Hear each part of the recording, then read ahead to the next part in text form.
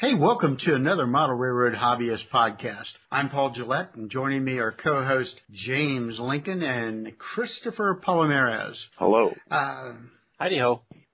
Heidi-ho. Heidi-ho. Hello. Got an interesting show. This first segment, we're speaking with Sarah Kelly. Now, Sarah Kelly has a project. She's doing a independent film. It's called Model Citizens. It's fascinating. She's delving into our hobby. So, Sarah, Chris and I, we met you at the Proto West meet about a month or so ago, and you looked like such a normal person to want to be doing this. So why don't you tell us a little bit about who you are and what led you up to this project? What motivated you, and where are we headed with it? Well, thank you for having me on the show. I'm very happy to be here. And I was happy to meet you at the Prototype Modelers event at the end of March in San Bernardino. I'm based in San Diego. I'm a journalist by trade, and I don't know how normal I am.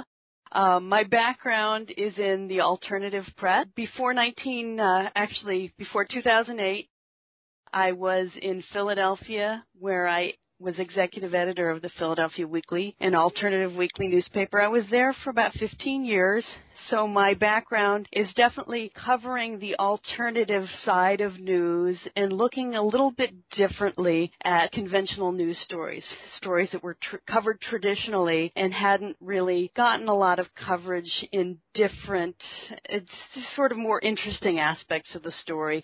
We were able to go into more depth into stories. I did a lot of coverage of city council in Philadelphia, prison system. I actually covered death row in Pennsylvania, did a lot of feature reporting, and I'm always looking for a good story. Right now, as of 2008, I'm in San Diego where I teach full-time. I actually run the journalism undergraduate program at National University, and I teach all online. I'm still working as a journalist, but this is my own personal project. It's supported by my workplace, but it's not financially supported. They're happy that I'm doing it, but this is something that's a personal passion. As a San Diegan, I live pretty close to one of the best model railroad museums around, and that's in Balboa Park, and that's the San Diego Model Railroad Museum. And I visited a couple years ago with the masses during their kind of pre-holiday event where they open the doors to everyone. I was just charmed immediately. I didn't have a background in model railroading. I've always loved miniatures. I've always loved creating stories. I've always loved people who have passion for something, or people who have great stories or just interesting characters. And I was immediately charmed in going through the museum, and I thought, boy, there should be a book, or there should be a film about this. And I immediately, when I came home, I started researching it. I was amazed that there hadn't been a movie about it. There hadn't been a documentary, and I thought, I really need to take this on as a subject. And I've grown very immersed in the subject, especially in the last 6, 7, 8 months. It really started taking off once I started branching out, and one thing led to another, and I met a number of people who put me in touch with other people, and now I have a huge list of people I still need to contact and people who are emailing me directly, and there's an endless wealth of people and great stories, and I think that I could do this forever. I could continue to interview people, but I've set a deadline for myself for finishing the film at the beginning of this coming year, 2015, or at the end of this year, 2014, at least finishing shooting and starting the final edit toward the end of the year, the beginning of next year. I've been updating my interviews with short vignettes and little 1, 2, 3 minute intros to some of the people I've been interviewing on my website. But that's not the final project. The final project, like you say, is a feature-length independent film that I hope to enter into as many film festivals as possible in the coming year, probably starting at about the end of this year, the beginning of next year. How long do you think this is going to be? You said feature length, 90, 120? 90 minutes, the traditional length, 90-minute feature-length film. So that's part of the challenge in putting this together, is this is going to be for a mainstream film audience. And a lot of what I've done so far has gotten into a little bit more detail and depth than I'm probably going to be getting into for the full feature, because there are a lot of people who I think will be interested in the subject matter, but aren't going to know a lot of the nuts and bolts, a lot of the specific, really detailed technical information that I know is of interest to people maybe who will go to my website, review a video that's 2 or 3 minutes long that is about, for instance, the future of model railroading. That's really for the model railroading community, but I think this has a larger audience in a broader capacity, and I think I'll definitely have to focus on a few specific individuals in more depth instead of going into too much technical detail. Okay, so the type of people that you planned on interviewing, what were they? When you were conceptualizing this, who did you think you would be, interviewing, getting to know, and then has that changed? Has that morphed the more you get into it? That's a really interesting question. It has morphed, and it's very hard to define the community as one thing in particular, because as you know, any community is diverse and has its own interests and its own reasons for being involved.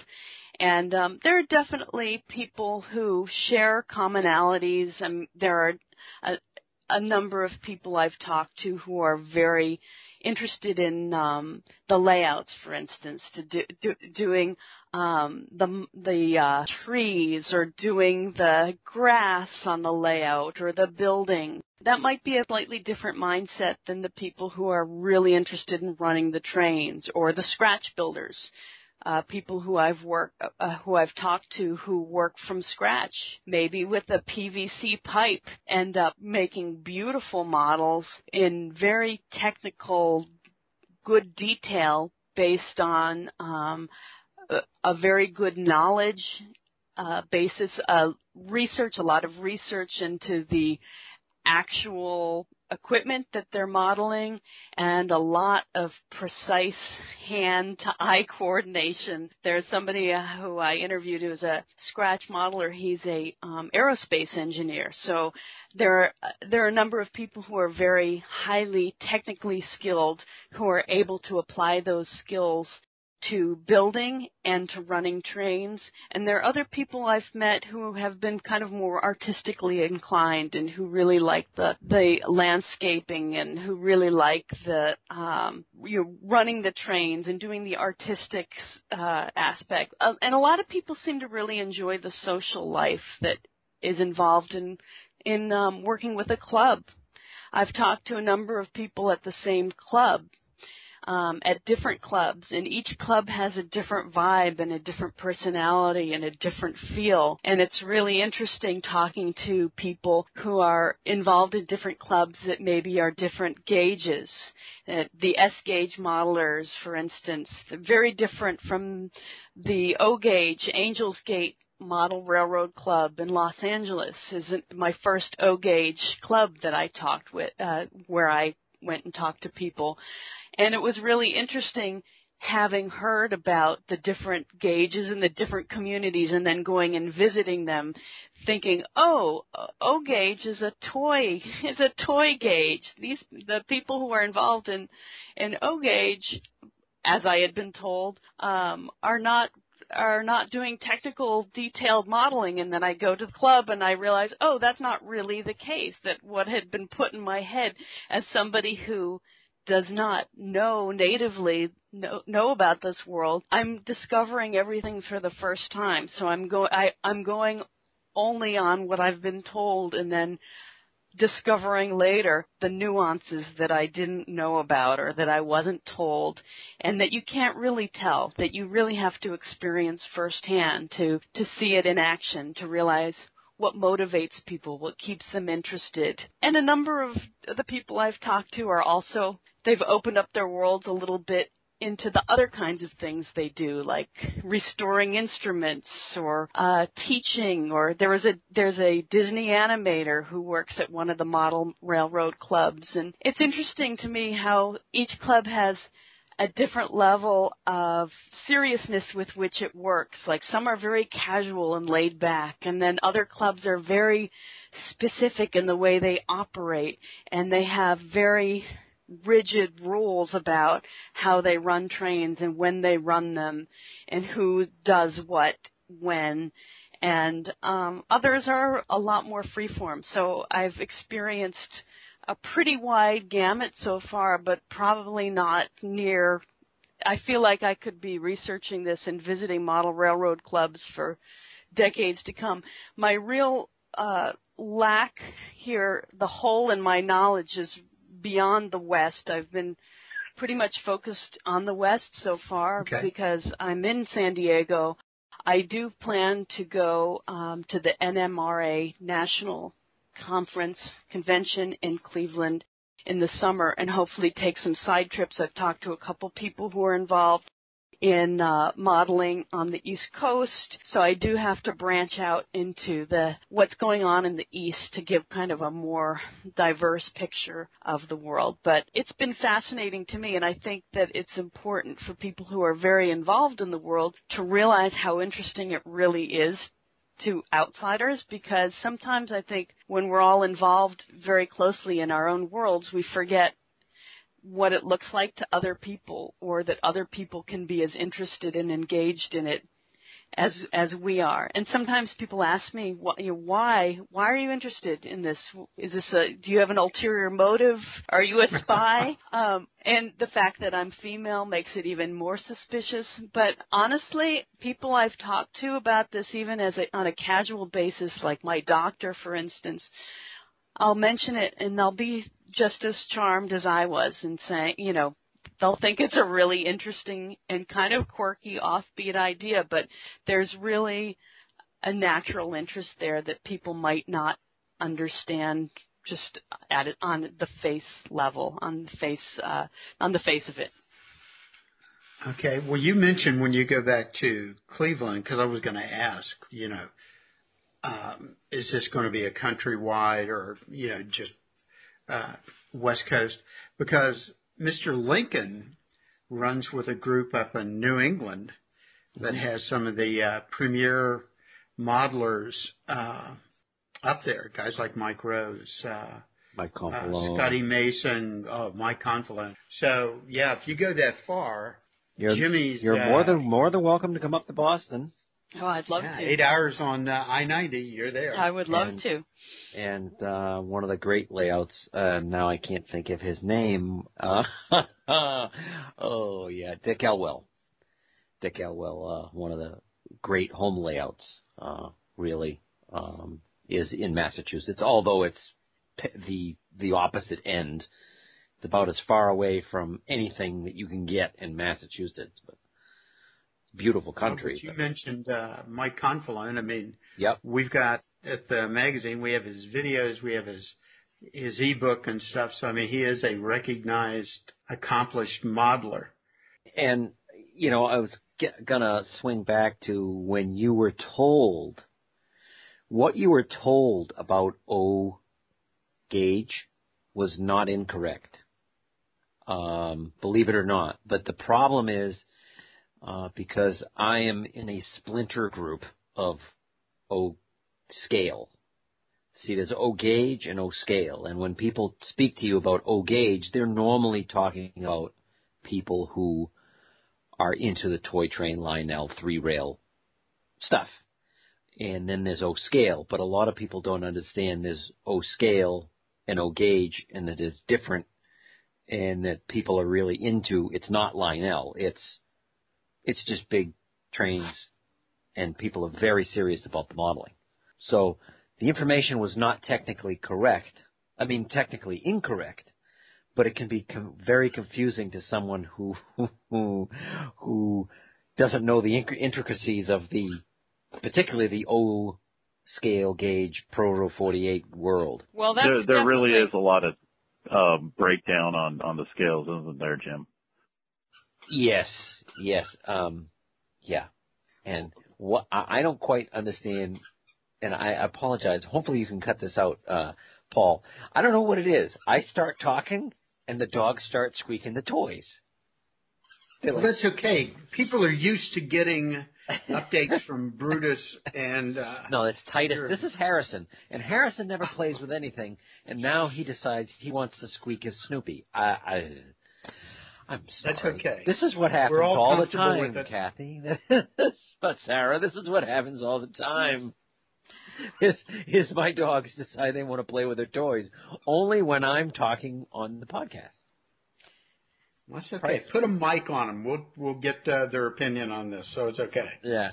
And it is interesting. You're right. The personalities are very varied, and each club is different, and each group is different, and the different meets that you go to. I mean, like a prototype modelers meet is a totally different vibe than, say, going to the NMRA convention. It's two vastly, and I won't say diametrically opposed, but vastly different mindsets to what's being done. And you're very correct about what most of us are in for. Although we enjoy the modeling, we enjoy the fellowship even more. Yes.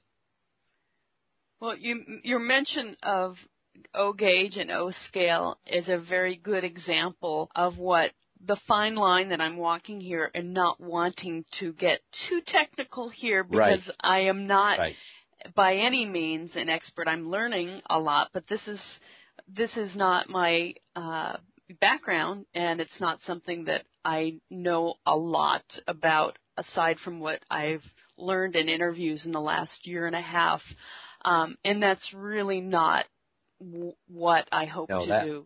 No.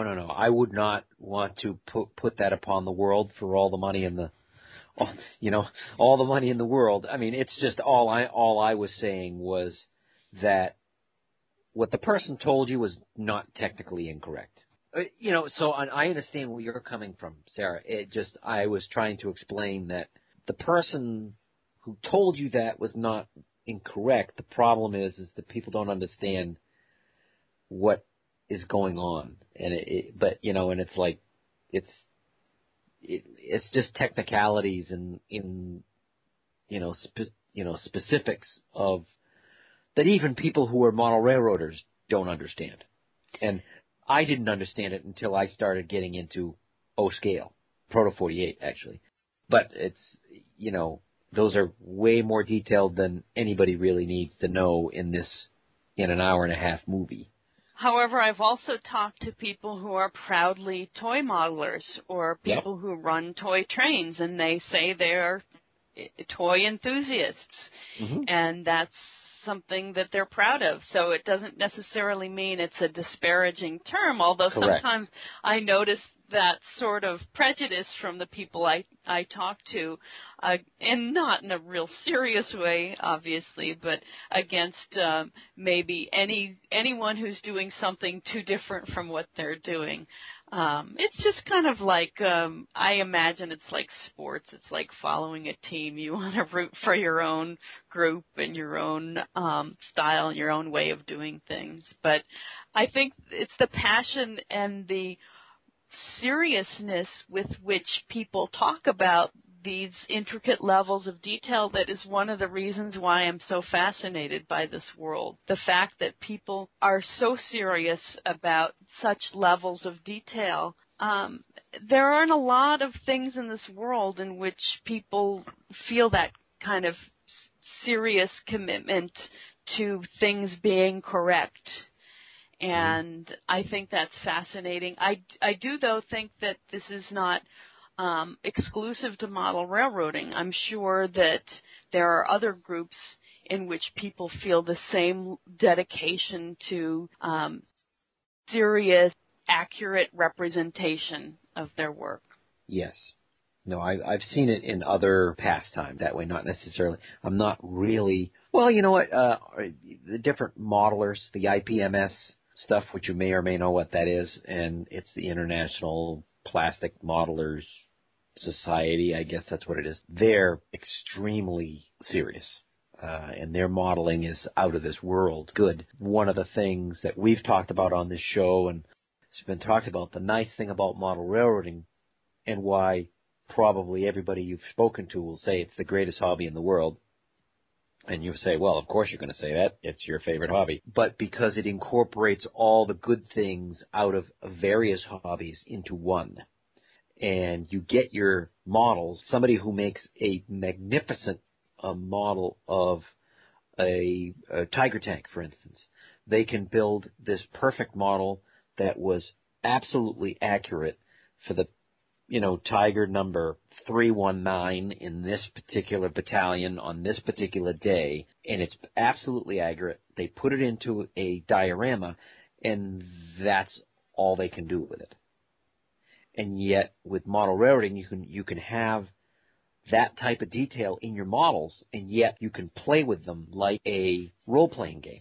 And that's what a lot of people aspire to do, and that's why a lot of people would say it's the greatest hobby, is because it combines a lot of things into one. I'll try to not monopolize the conversation either. Well, no, it's good points. And Sarah, there's you mentioned about the community when you talk to groups and so forth. Down just in the L.A. area in Bellflower, there's a model railroad store called Railmasters, and the last Saturday in every month, the owner Jeff brings in donuts and pastries and segues to pizza, and he brings in extra folding chairs, and he sends his email blast out and invites people to come in, just look around, buy what you need, but also just sit down and He builds a sense of community. It's really neat. I see a need for that, and a lot of the people I've talked to so far have really lamented the loss of a number of hobby shops in recent years, and that's something that I'm hoping to focus at least a short video on in the next few weeks, talking to Fred Hill, the Whistle Stop in Pasadena, which is a famous place down here in this area, and there are a number of them still remaining around the country, I'm sure, but there aren't the numbers that there used to be, and it's a real loss to the community. And I've heard a lot of different theories as to the reason why, obviously the internet has driven a lot of these small businesses out, but I have heard a lot of ideas about why hobby shops are still relevant and could work well and offer a unique experience.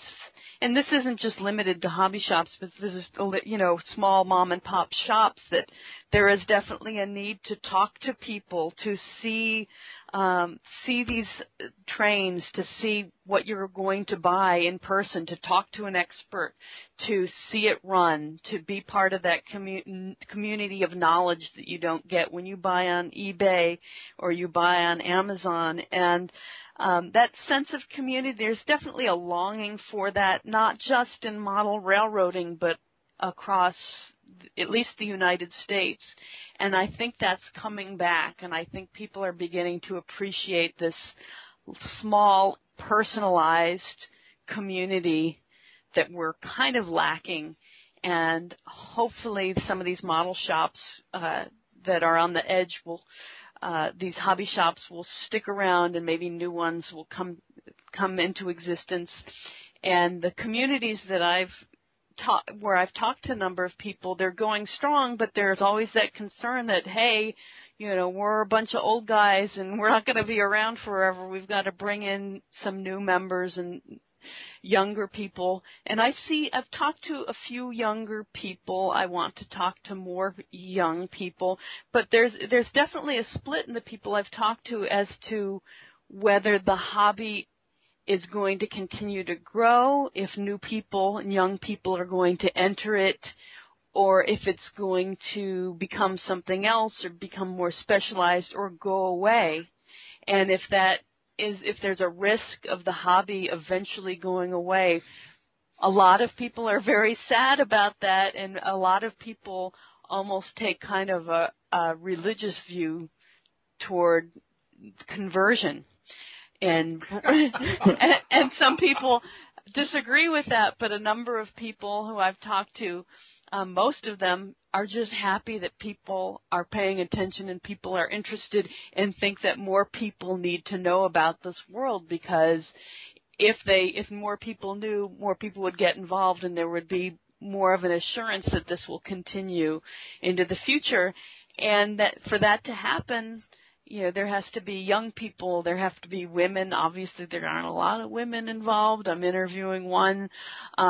More minorities, more people from different communities. And the good thing about the Internet is that it's made it easier to communicate around the world and spread the word to people who might not have known there was such a thing as model railroading. So that's the plus side of the Internet too. And I'm not going to be advocating one side or the other, but I do see this passion in people feeling the need to pass the torch to a new generation.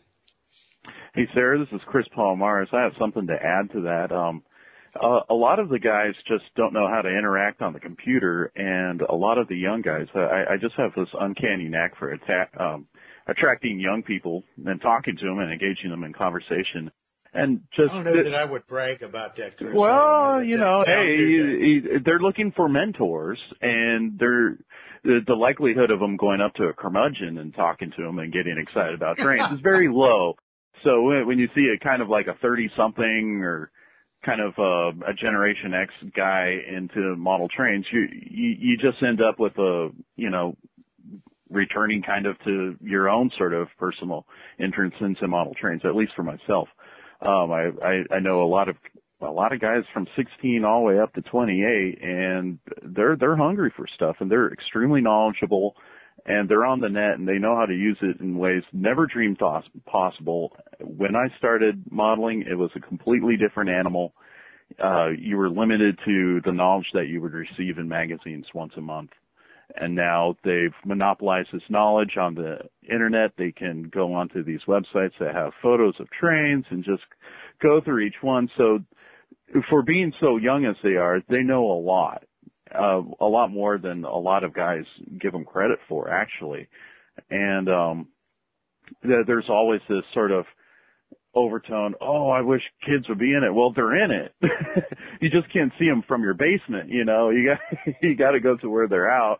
They're out, looking at gen sets and, some of the newer locomotives that these guys don't have any sort of love for, really. And you just got to know where to look, and you'll find these guys that they don't really interact with some of the more ornery older types, I found out. But no, they're there, and they're excited to do the hobby. Well, I think you bring up a good point about PR, and this is something I've talked to a few modelers about and people who are involved in the model railroading press. The issue of how model railroading is portrayed to the world doesn't really do it any favors, in that the images, for the most part, are not as exciting, not as dynamic. You don't see young people depicted as much as, it's mostly confirming the people, mostly older communities who are involved. And maybe if we spice it up a little bit, bring a little bit more dynamism. And, that's part of what I'm trying to do, is to show that there's more here than most of us see. More than the industry puts out there, that there are younger people who are interested. There's exciting stuff happening here. There's stuff that can compete with gaming. Young people are into gaming. There's a lot of very multimedia, interesting sorts of things that people can do on their smartphones and on their iPads, and it's an exciting world if only people. We have the responsibility to put it out there and let people know that it exists. You can access a very interesting world. Let's put a kind of younger, more dynamic face on it when we can. Well, you bring up an interesting point about gaming. I really think that it's not competition against gaming. It's a matter more of embracing gaming, because like what Jim brought up before, that you kind of treat it as sort of like a supply and demand game. I mean, that's vastly more interesting already right there to a younger audience. And it's just a matter of engaging them and kind of pointing them into the directions that's more to their interests. And I think it's, I think there's people out there that like trains that just don't even know where to start with some of this stuff. And being in the industry, I'm always like trying to figure out ways to bring in people and kind of get into other people's heads and sort of show off different dynamic ranges of the hobby that maybe not everyone has really heard about or exposed to. So, yeah, I agree wholeheartedly that there's a lot more to it than the conventional press or maybe the industry has really alluded to. And that's just sort of, maybe through time kind of it'll come out more. And as the younger generation has more of a say in like what's of interest to them, that the manufacturers will start becoming savvy to that and go like, oh, okay, well, this is what we're going to start shooting for too, Well, I think it's interesting. I worked on this for a number of months. The first few months that I was working, trying to get interviews, it was really difficult for me to get started because there was a lot of suspicion. And I think, I've noticed that there's no, obviously there's no one personality type, but I have noticed there are a number of people who may have wanted the publicity but did not necessarily embrace what I was doing because they weren't really sure what I was up to. And it took a while to kind of get up to speed here and to start having people open doors for me, because there are a number of people who just weren't interested. And because they didn't know what I was doing, or maybe they're not the most social people in the world, or I'm coming from a different world. It's not something they were used to, but I did get a number of, I would say, ignored emails and phone calls, and that certainly didn't, it didn't keep me back, and I didn't take it personally, but I've noticed that I just have to keep kind of pressing ahead. And I found people along the way who have been very encouraging and supportive and have put me in touch with other people. And that's really the only way I've been able to do this, is talking to one person who was very friendly and open, who said, for instance, oh, you need to talk to this person, you need to talk to the other person. But not everybody, even in people in positions of relative power. For instance, there's an event, and I won't mention the particular event, in which I wanted to attend and document it, and I'm having a hard time getting approval for it. And it could be a very positive thing for the organization, but one email in response that I've received in response was very questioning of what I'm doing and wanted a lot of detail, and it was kind of negative in that I don't think it was in a unpleasant way, but just in a way that just wanted so much detail to the point where they kind of missed the big picture of what I was trying to do. When I mentioned that I'm doing a film, they wanted to know web hits. They wanted to know, is this going to be on YouTube? Is this going to be who are your subscribers? And it's a very online world, but I guess there's kind of a dubiousness that people can't imagine that there's a larger interest, there's a bigger world out there in which people can give them a higher profile, people who are interested in the mainstream community, people who would watch a movie for 90 minutes on this. And it's been an interesting journey, and a lot of people have, I've noticed that a lot of people have been very friendly and encouraging, and a number of people, I think part of the personality type, and I understand it myself, is kind of an introverted personality that makes it harder to publicize something or to move something ahead in a public way. Well, it's one of the reasons why I said, some of these guys, they can't really see beyond their basement, and they can't see, the youth coming into the hobby. Of course, they'll complain, well, hey, I'm not seeing any young people. Well, you need to get out to actually see it. And that's a scary time for them, too, because they get used to their own sort of, really, it is a miniature world, really, that they've created. So when they're so used to sort of setting the rules and setting the direction for the layout and the other sort of wiring standards and the technicalities behind it, it's so consuming that stepping outside of that is kind of hard to do. Well, and the control Chris, issue. I think how do I phrase this? There's also in the mainstream of people, I'm going to say, it has been the view of model railroading and view of model railroaders is that they're a bunch of nut jobs. It's funny. You play with terrains. And seeing somebody coming from the outside saying, hey, I want to do a movie, somebody may look at that and say, okay, they want to come in and make fun of us. And I'm not saying that you are, but I'm just saying that their view of it may be that way. For instance, I'm going to give, when Rod Stewart was interviewed, I don't remember which show it was on, I think it was Jimmy Kimmel, and he showed, he's talking to Rod Stewart, and he says, and he pulls out the first time Rod Stewart was on the cover, his Model Railroad layout was on the cover of Model Railroader magazine. He says, you were on the cover of Model Railroad magazine, and people in the audience laughed.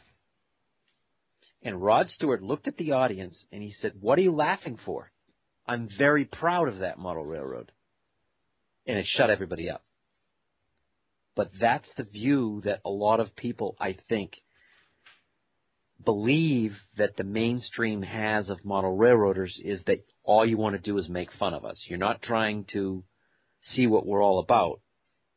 It's, you're trying to ridicule us because it's happened to many of us through our lifetime. It happened to me when I was younger.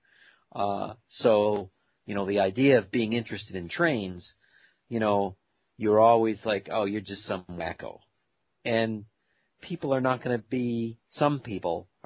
to per se be very trusting of someone coming from the outside who they have no idea who it is, who has no, unless you have somebody behind you, supporting you saying, hey, talk to this person, she's okay. Unless you have that, there are some in the community that would be not very trusting and want to know where you're going with this. And I could see how they might do that.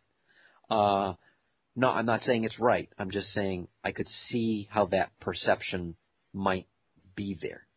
If that makes sense. Happily, I've experienced just exactly that. People who have kind of paved the way for me or opened doors for me by putting me in touch with other people and building that trust over time. And you're right. I mean, coming in to any community, in my background as a reporter, it's the same in any community. You have to build trust before you're allowed access. You have to build, this is a lot more, the stakes are a lot lower than they were, for instance, in the prisons. But it's the same story. You can't just be somebody who spends a couple minutes or a few hours on something and then once and done, you write your story or you do your video and you're through with it. The thing that I've committed myself to here is making sure that I spend enough time. And it's something that I think is key and to doing any kind of long form quality journalism, documentary filmmaking project. It just is mostly a matter of putting in the time, building that trust, and becoming kind of ingrained in the world enough to know where the stories are, not necessarily the technical details.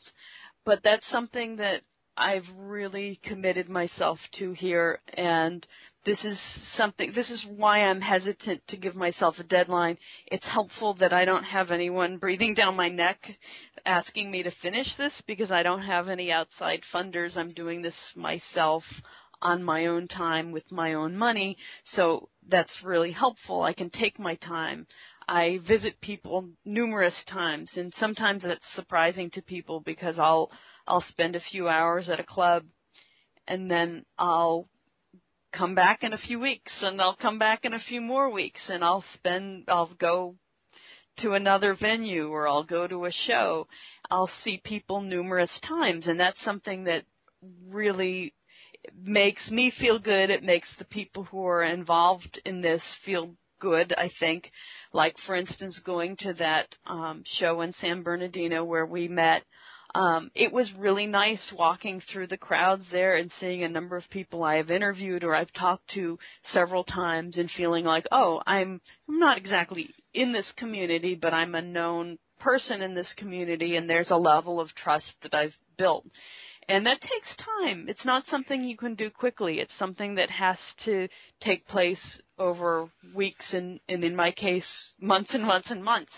But it's worth it, because nobody's going to talk to you and really be honest and give you a good interview and give you good detail just in a few minutes if you're in a hurry and you just want to wrap it up and do your quick news report and that's it. This is something that needs time. This needs to, I have a sense of what the structure of the final movie, but I can't know for sure what exactly it's going to look like until I feel like I've done enough research, I've spent enough time with enough people. So it's something that's definitely evolving, and it's something that really requires that human element.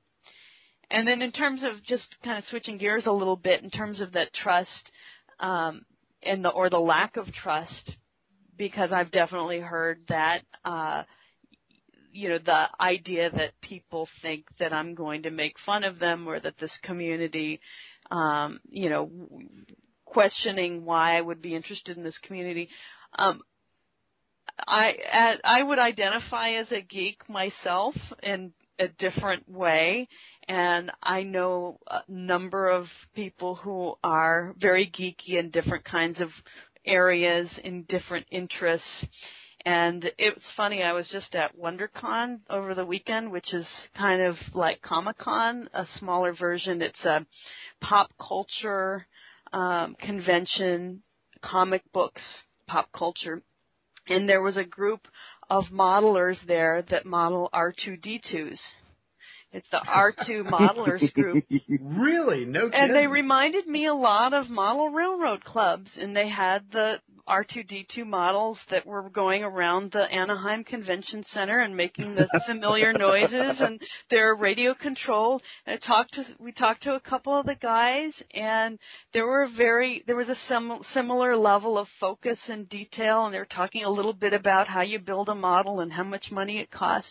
And this is cool. There were thousands of people at this conference. This is something that in the last 10 or 15 years, with the explosion of the internet and video games, there's a lot more interest and a lot more awareness in these kinds of things, in model building, in really specific communities that are interested in characters or in worlds or in TV shows or in comic books. And it's not as unusual as it used to be. And there's less of a pressure, I think, for everyone to feel like they have to fit into the mainstream and be like everyone else and watch the same TV shows and watch the same movies. There's a lot more diversity. There's a lot more room for indie film, for instance. There are a lot more niches here to fill. And I think that's a great thing for anybody who's interested in something that's a little bit off the beaten track, because there's definitely room for it these days, and there's an ability to do it a lot more cheaply and a lot easier than it used to be. So it's a great time for this kind of thing. Hey, Sarah, talking to you about the documentary, I just remembered when I was growing up, I was about 16, I saw a documentary called Routine Pleasures, and it was from a gentleman from France who ended up being a teacher over at UC California, I think San Diego. And this is about 1975, 1980 time frame. And he did a documentary, and it included Manny Farber, one of the local artists around San Diego.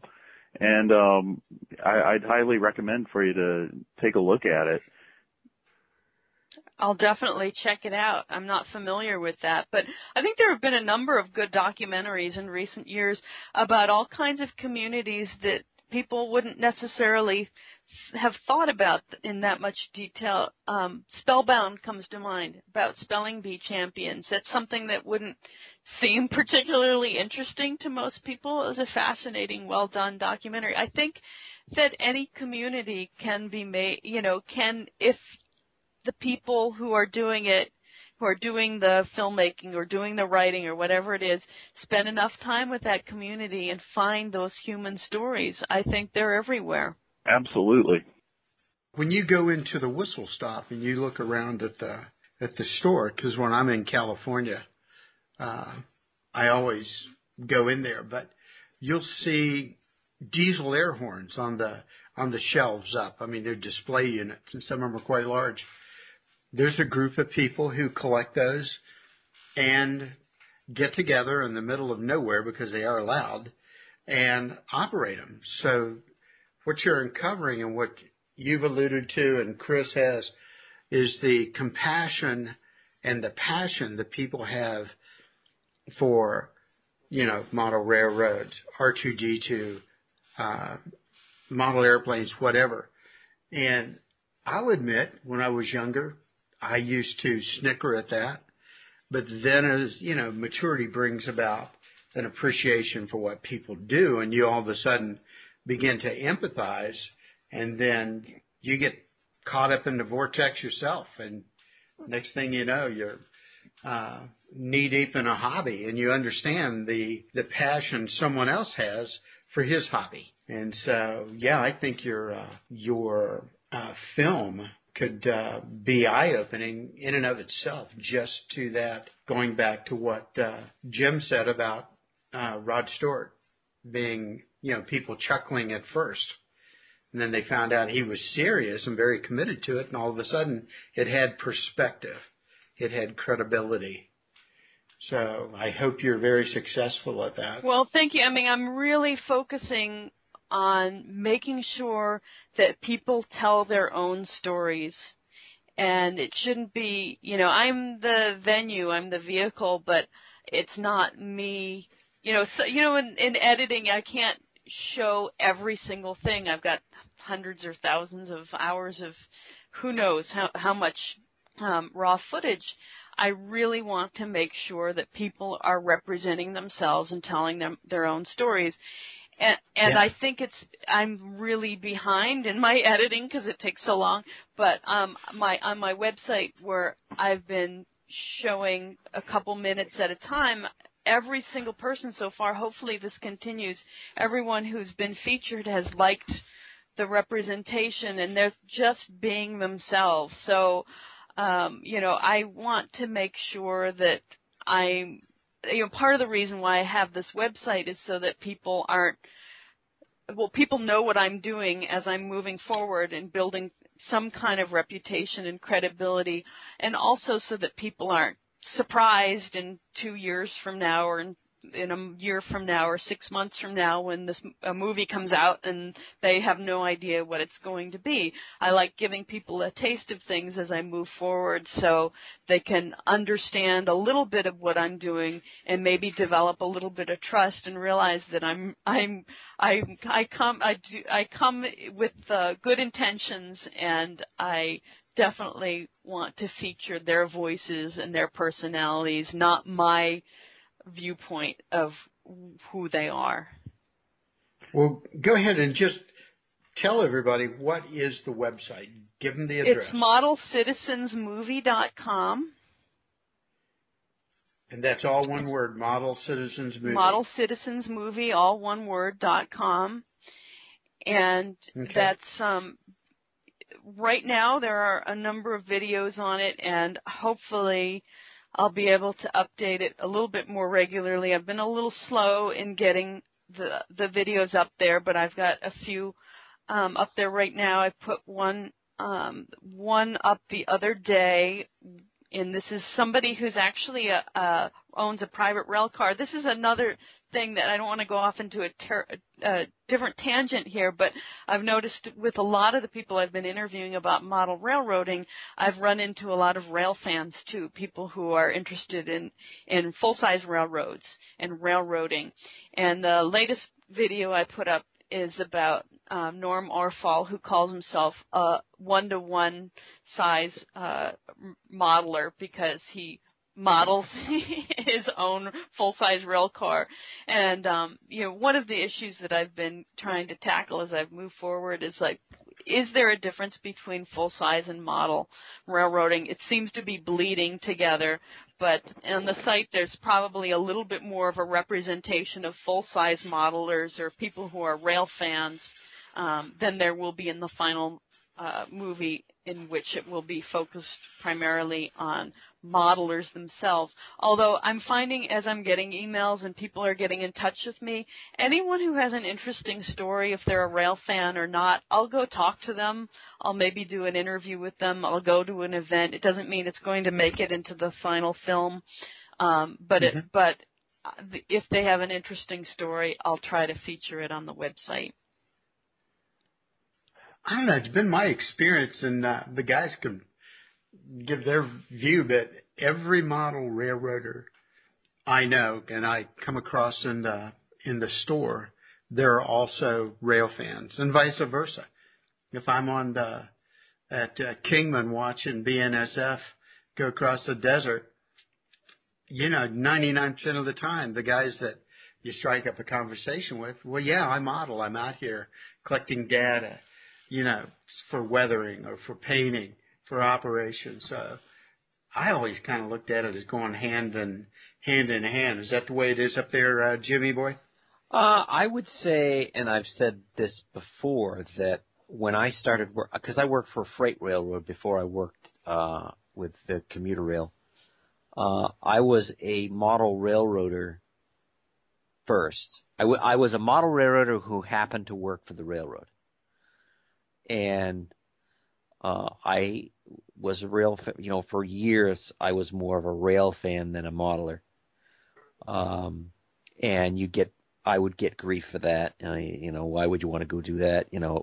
And my commentary was always, if I had a '69 Camaro and I had it in my garage working on it, and I drove around, and I fixed up muscle cars, and that people would be cool with that. But, as soon as you say, hey, I'm interested in watching trains, that's just weird. and I was like, something? I says, to me, just logically, as a guy, I says, a car weighs 3,000 pounds, maybe 4,000 pounds. Car weighs 4,000 pounds.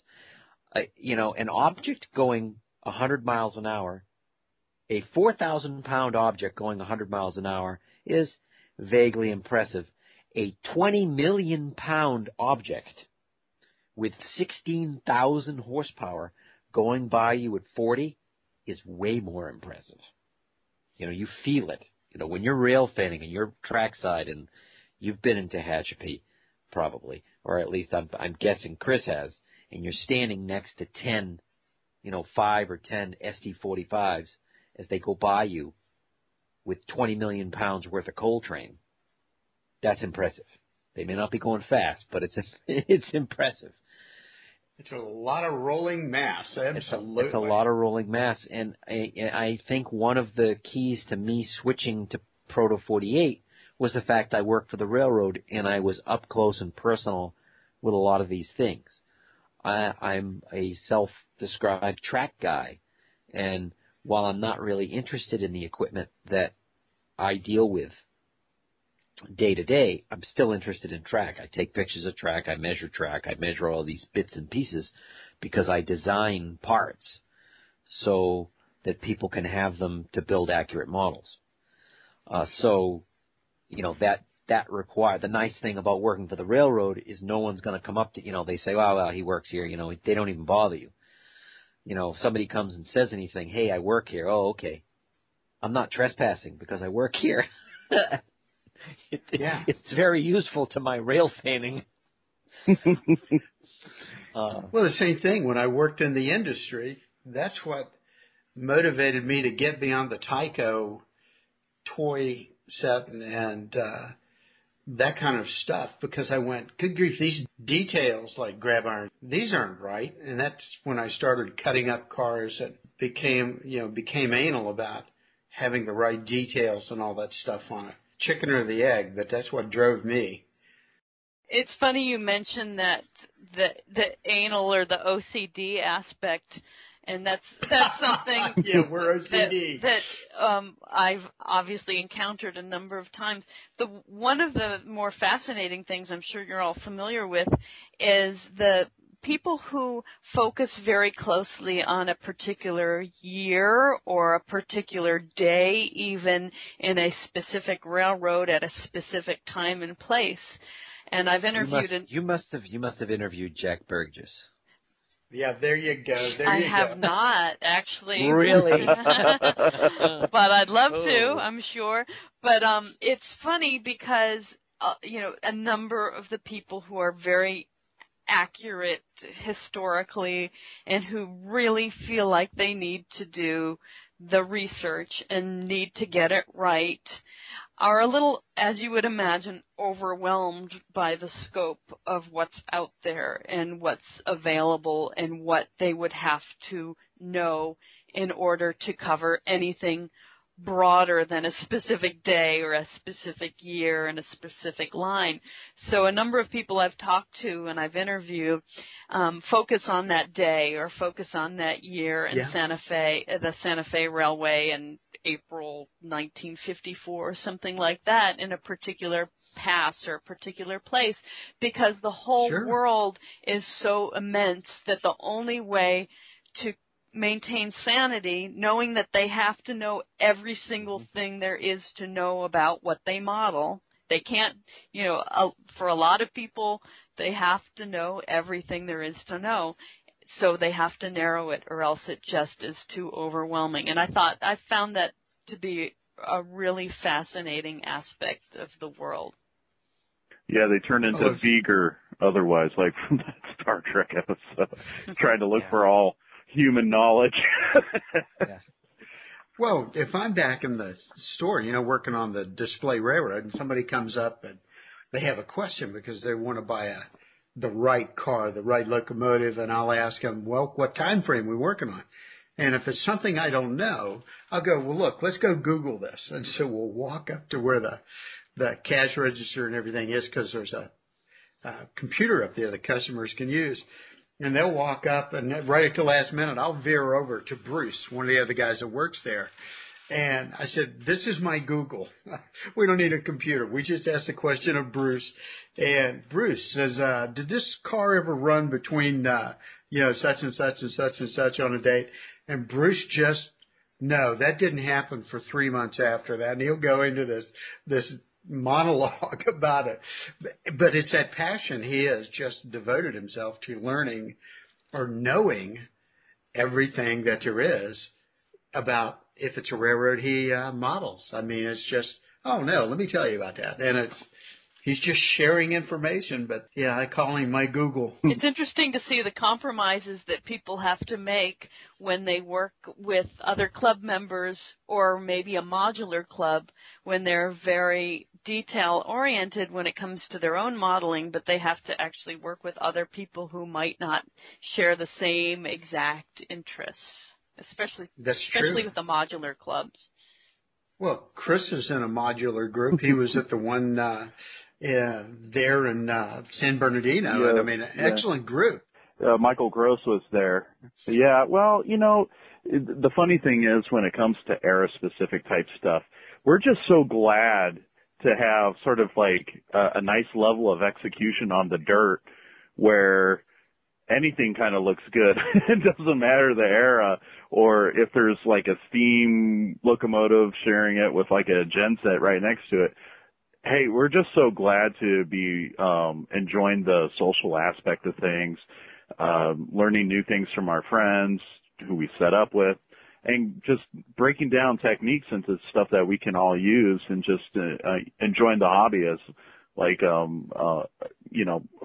developing new friendships and meeting new people. I mean, that's what we're so happy about, that we overlook any sort of inaccuracy like that.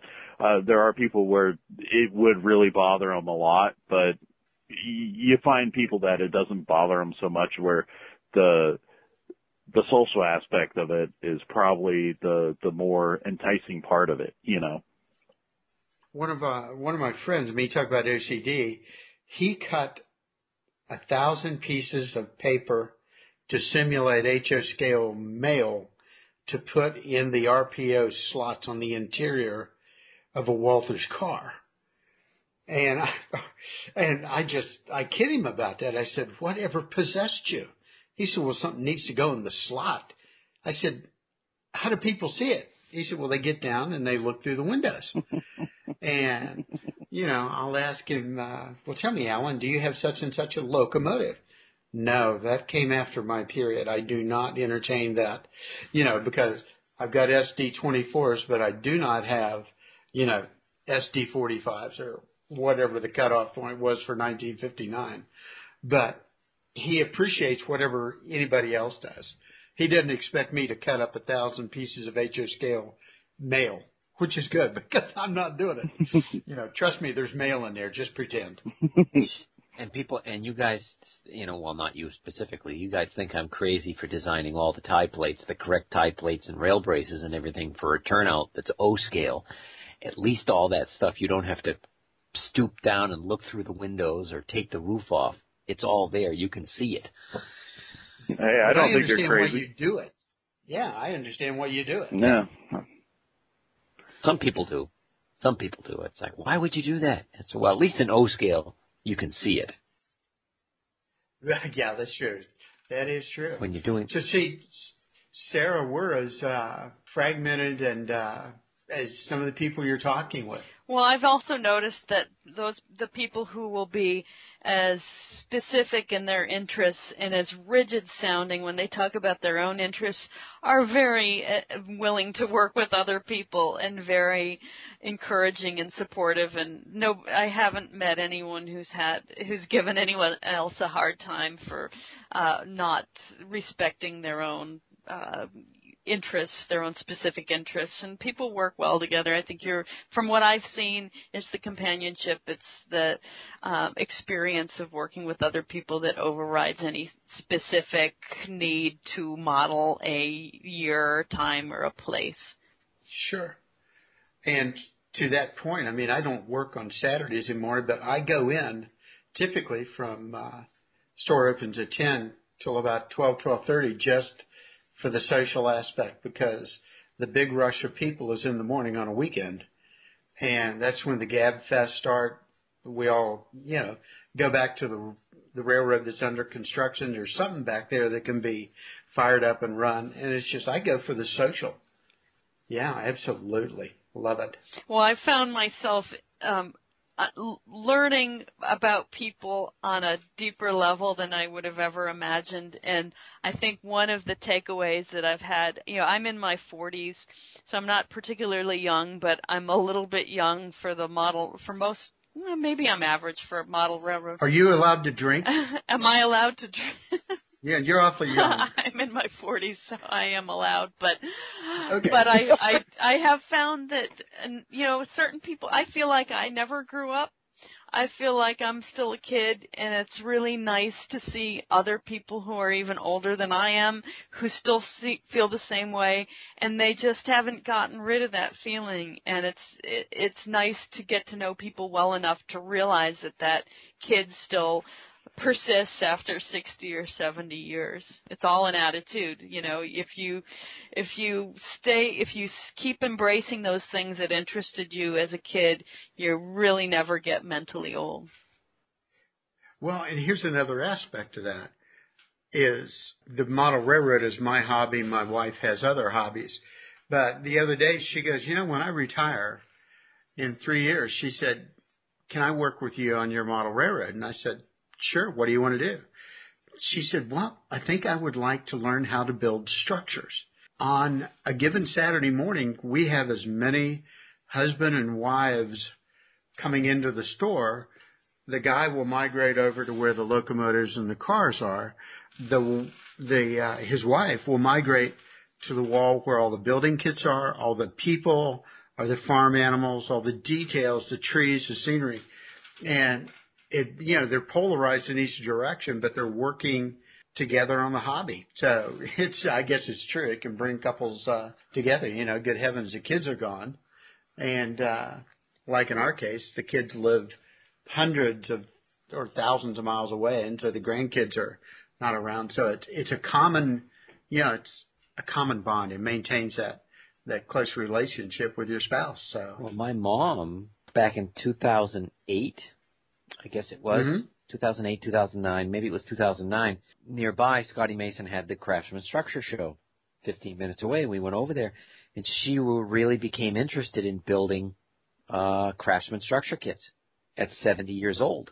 Now, I don't know if I've ever shown you pictures of her work, but she, has always been craft-oriented through her whole life, and she was an expert in color. Was into traditional rug hooking, which is totally different. It's a craft more than a hobby. She took it up. I mean, she did very well for someone who had shaky hands for, getting that old. But she was able to, she has some very nice kits that she did. She even scratch built a structure. I've never scratch built a structure. She's ahead of me. Yeah. I haven't either. And she really enjoyed it. Then she had other projects she wanted to do, so she kind of got out of it. But she really enjoyed the structure and the color part of it, and working along with me and modeling together. And we had gone rail fanning together several times. She always enjoyed it. She was in Tehachapi with me. She had a blast doing that. But I always really appreciated the fact that she's 70 years old and she took up Craftsman Structure building. So more power to her. Yeah. More power to her. And I think another thing you may want to work on, and this may be a little self-serving for us, but you might want to, in relation to the whole hobby shop thing, and hobby shops are going away, but one of the big things about hobby shops was it was a gathering place. Mm-hmm. People that you would come and you'd talk to, and clubs as well. And this has been opined that with the decline of brick and mortar hobby shops, podcasts have kind of filled that void. And there are several model railroading podcasts, of which I'm involved with just about all of them. But oh, look at you! Look at me. I was impressed when I went to iTunes and I saw how many there were. I was pleasantly surprised. And that's an interesting connection that you make between the decline of hobby shops and the increase in podcasting.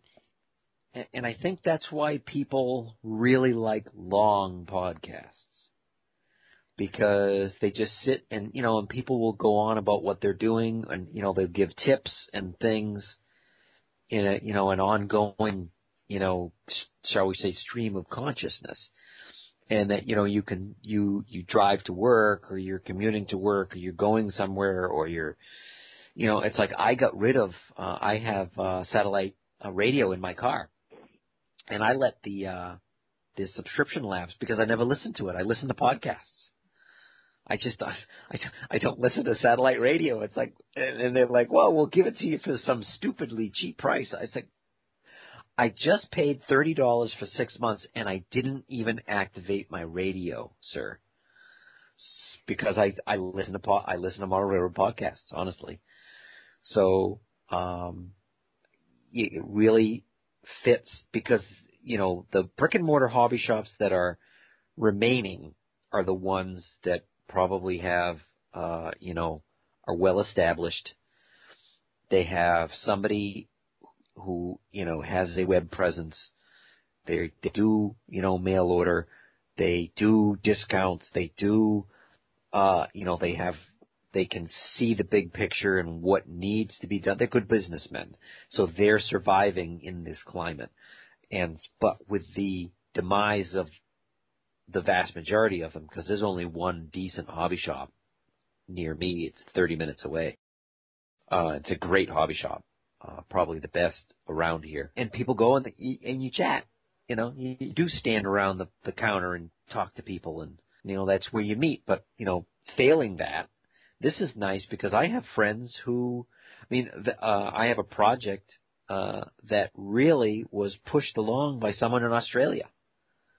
He did all the heavy lifting and proved that my theory was correct, and showed me that it was correct. And I have bunches of friends all over the United States, in Australia, in England, who ask me for advice, or they'll give me advice, and it's like, oh wow. So one of the things that another thing that made the whole, I was really concerned about how I was going to do something, and just in the course of a conversation in a podcast, somebody gave me the idea of what he was doing. He showed, well, no, he didn't. He showed a picture of what he was doing. I was like, hey, that's exactly what I need right there.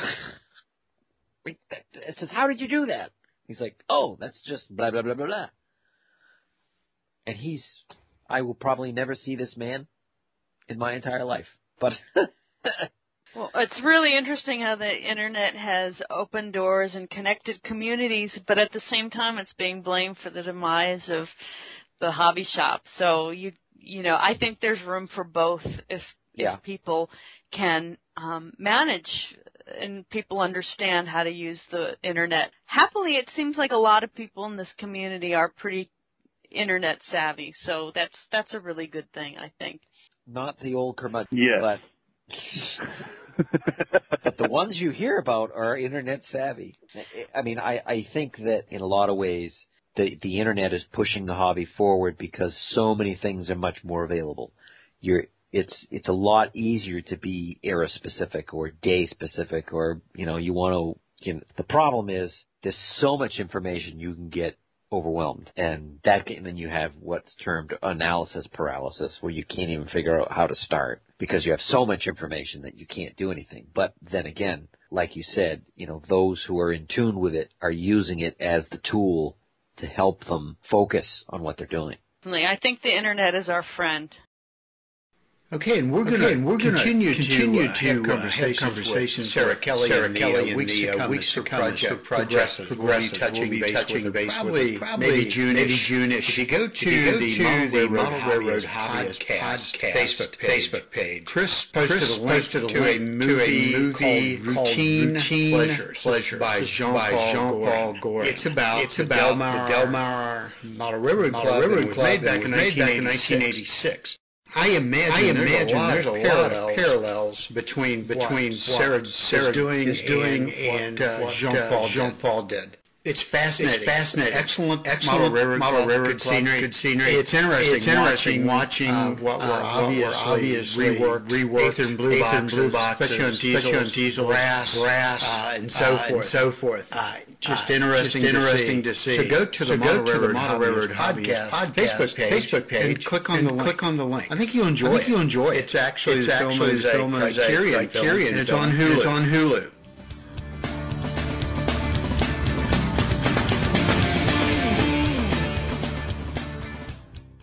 Hello, this is actor Michael Gross, and you're listening to the Model Railroad Hobbyist Podcast.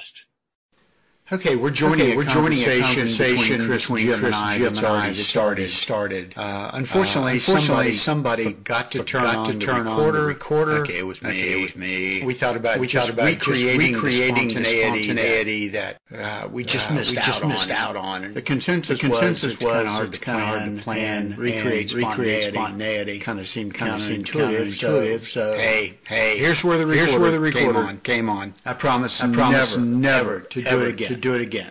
The biggest Tyco train that they would have moved, and some people would have just gone all out for it, but you know, the others might, not really interested. I was more into the line of not really interested. No, that's fine too. That's fine too. You know what? I don't know. You know what? I might have done it had I been there. I probably would have been like, they're moving at one time. It's kind of like when people were cracked. I was on this 21-day diet plan, and they were like, you know, it's only 21 days. What's the big deal? And then I went to Nantucket, and I'm getting fed this gourmet food, and I'm like, I'm never going to be here. I'm never going to have the opportunity to eat this food again. I can always do the diet later. Hold on. We need to have all this done again. What? All this conversation done again. Why? With the recorder on. My recorder's on. You had it off? Is yours on, Yeah, Jim? mine's on, but I didn't realize this was part of the show that was being recorded. Well, it wasn't, but it's an interesting conversation. Oh, boy. Me cracking on Chris for not... That's right. Just remember, crack on him again. Yeah. Just fast forward through it. Just, you know, turn the volume all the way down and, you know, listen to it that way. Yeah. Well, because I get a phone call yesterday evening, and it's my wife, and she goes, "Why weren't you here today?" Yeah, it's over in Pasadena. And I went, "Because I'm here." She goes, "No, they moved the big boy today." I said, "Oh, really?" She said, "Yeah." She said, "I think they moved it out of Pomona." And I said, "Well, it's going on the way to Cheyenne, I think." So I said, "I didn't know they were moving." She said, "Well, I figured if you had have known, you would have come here." And she said the news just showed thousands of people at all the crossings and stuff watching this parade go by. You know, as I think about it, I'm probably with Chris on it. It's to say, you know, if it were under steam itself, that's truly fascinating. But it's being towed. I don't know. But, you know, it's really easy for me to say that because I'm 3,000 miles away. Right. And there was no hope at all of me being there. Try to play it up, you know, the numbers game a little bit, because the lead locomotive was an ST-70M with the 4014 number. Oh, really? Oh, was it? No kidding. Then the trailing diesel locomotive was I believe the 8444. Really? Yeah. So they did try to hype it up in a way to, you know, generate interest from, I guess, the railfan community. And obviously it generated interest because there were thousands of people going along, or maybe thousands is a little bit of an exaggeration. Definitely hundreds. So, no, I think Pam said KTLA or one of them said it was thousands at every crossing. Apparently the police There's no way you could have thousands at every crossing. There's not enough room for thousands of people at every crossing. So I don't know, there isn't. Standing room only? Yeah, hundreds perhaps, thousands, I doubt it. Yeah, you know, the rail fans are climbing trees trying to get down on. So somehow I think the media was hyping it a little bit. Maybe they were exaggerating. You don't believe in Santa Claus either, do you? No, I don't.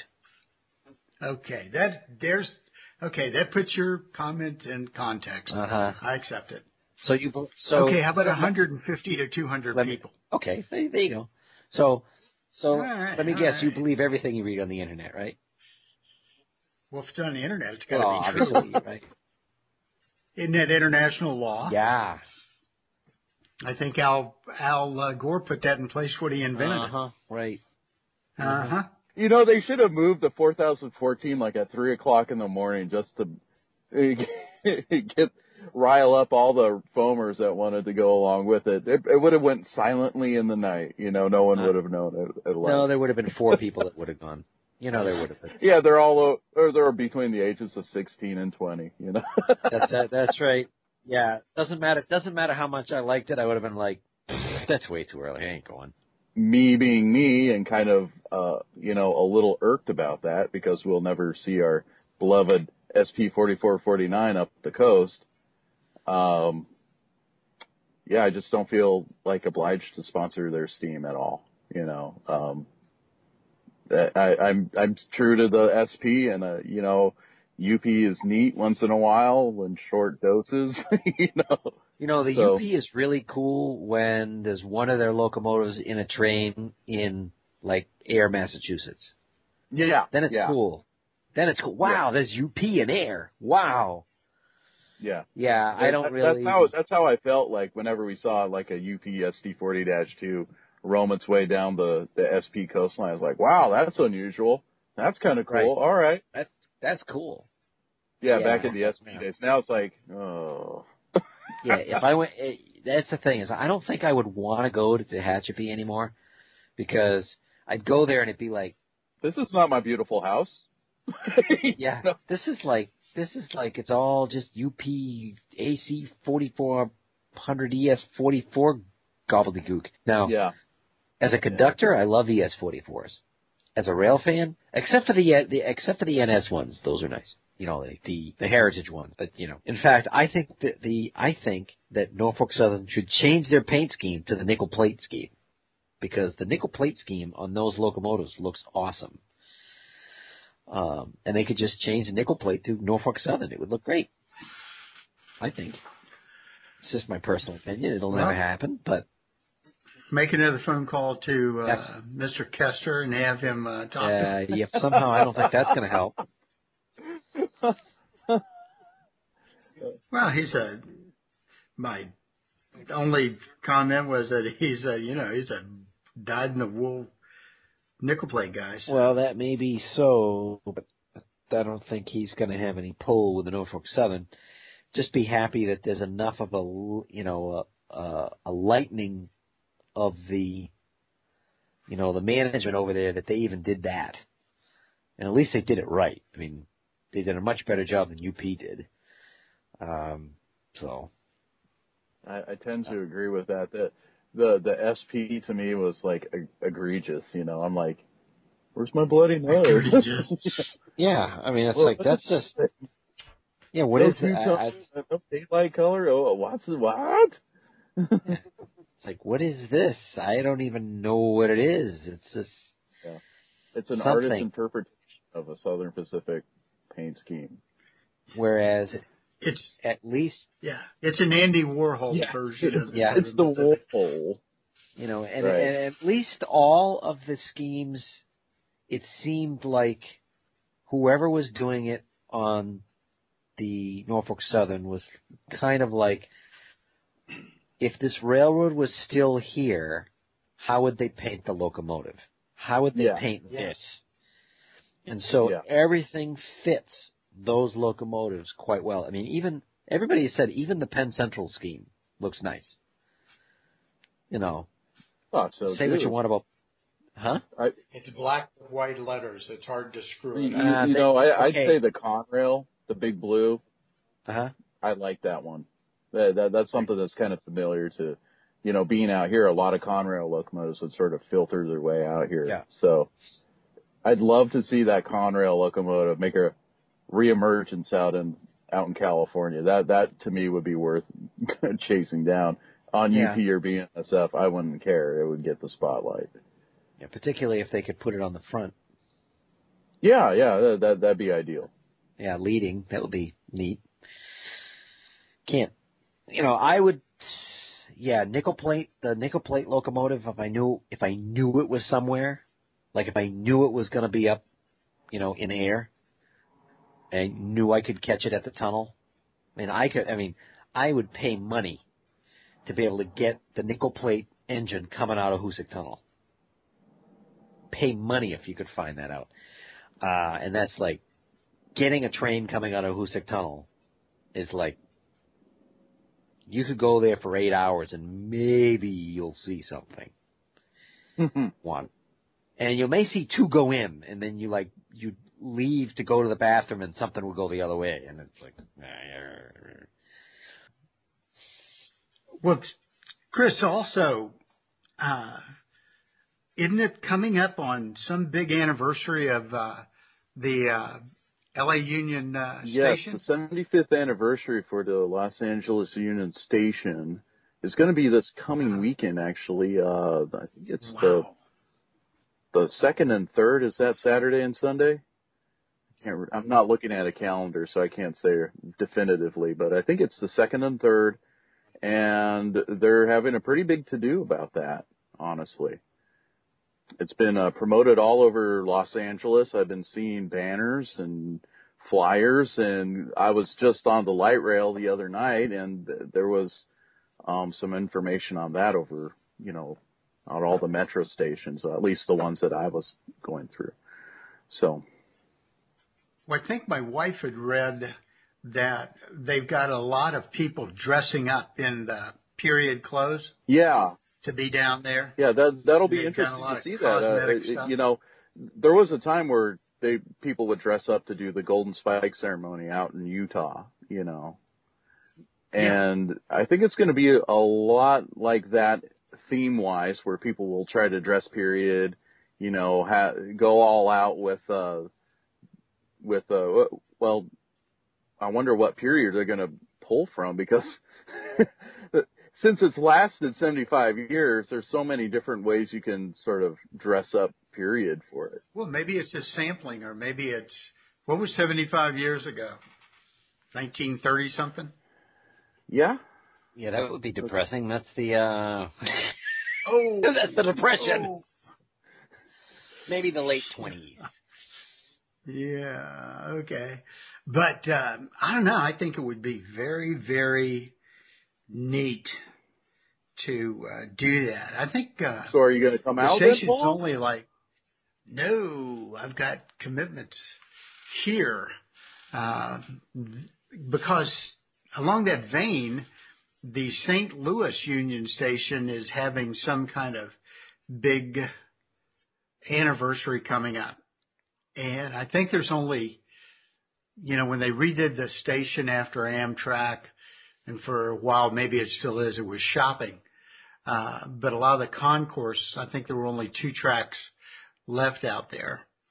And I saw a photo of cars, and it said, be able to ride a train out of Union Station for the first time in a whole lot of years, because I think Amtrak left by the late 70s. And so there was another big railroad-related shindig going on. So you're going to... I love it when these old stations. Yes, I'm going to drive out. 3 days and I'll be there. Awesome. Well, but it'll give me I'll work on some decoder installs along the way. So. Well, Fullerton Railroad Days is coming up too, Paul. When is it? And then shortly after that, we're having the Fremo West Convention over in San Bernardino, the same place where we did the Western Prototype Modelers Meet. And there'll be a lot of Fremo groups there, right? Well, we were hoping to get a little bit more. We'll be absent some Utah. We did the first ever incarnation of that. We had guys from Utah, New Mexico, Arizona, from California and stuff. But with Utah not being there, it's going to be pretty much Arizona and California representative. So, what month? This month, May 15th through the 18th. Ooh! I'd like to come over and see that. Is it what weekend? 15th? You say? Well, 15th is a Thursday. Then we're going to be running Friday, Saturday, Sunday, and we're tearing down in the afternoon on Sunday. Okay. I have to see if I can squeeze in a couple days. Mainly it's just I've got to get a house and pet sitter if I come over there, because I'm not bringing these psychopathic folks. they have to be caged and beaten daily. So that's why we get this sadistic pet sitter. And a lot of stuff happening.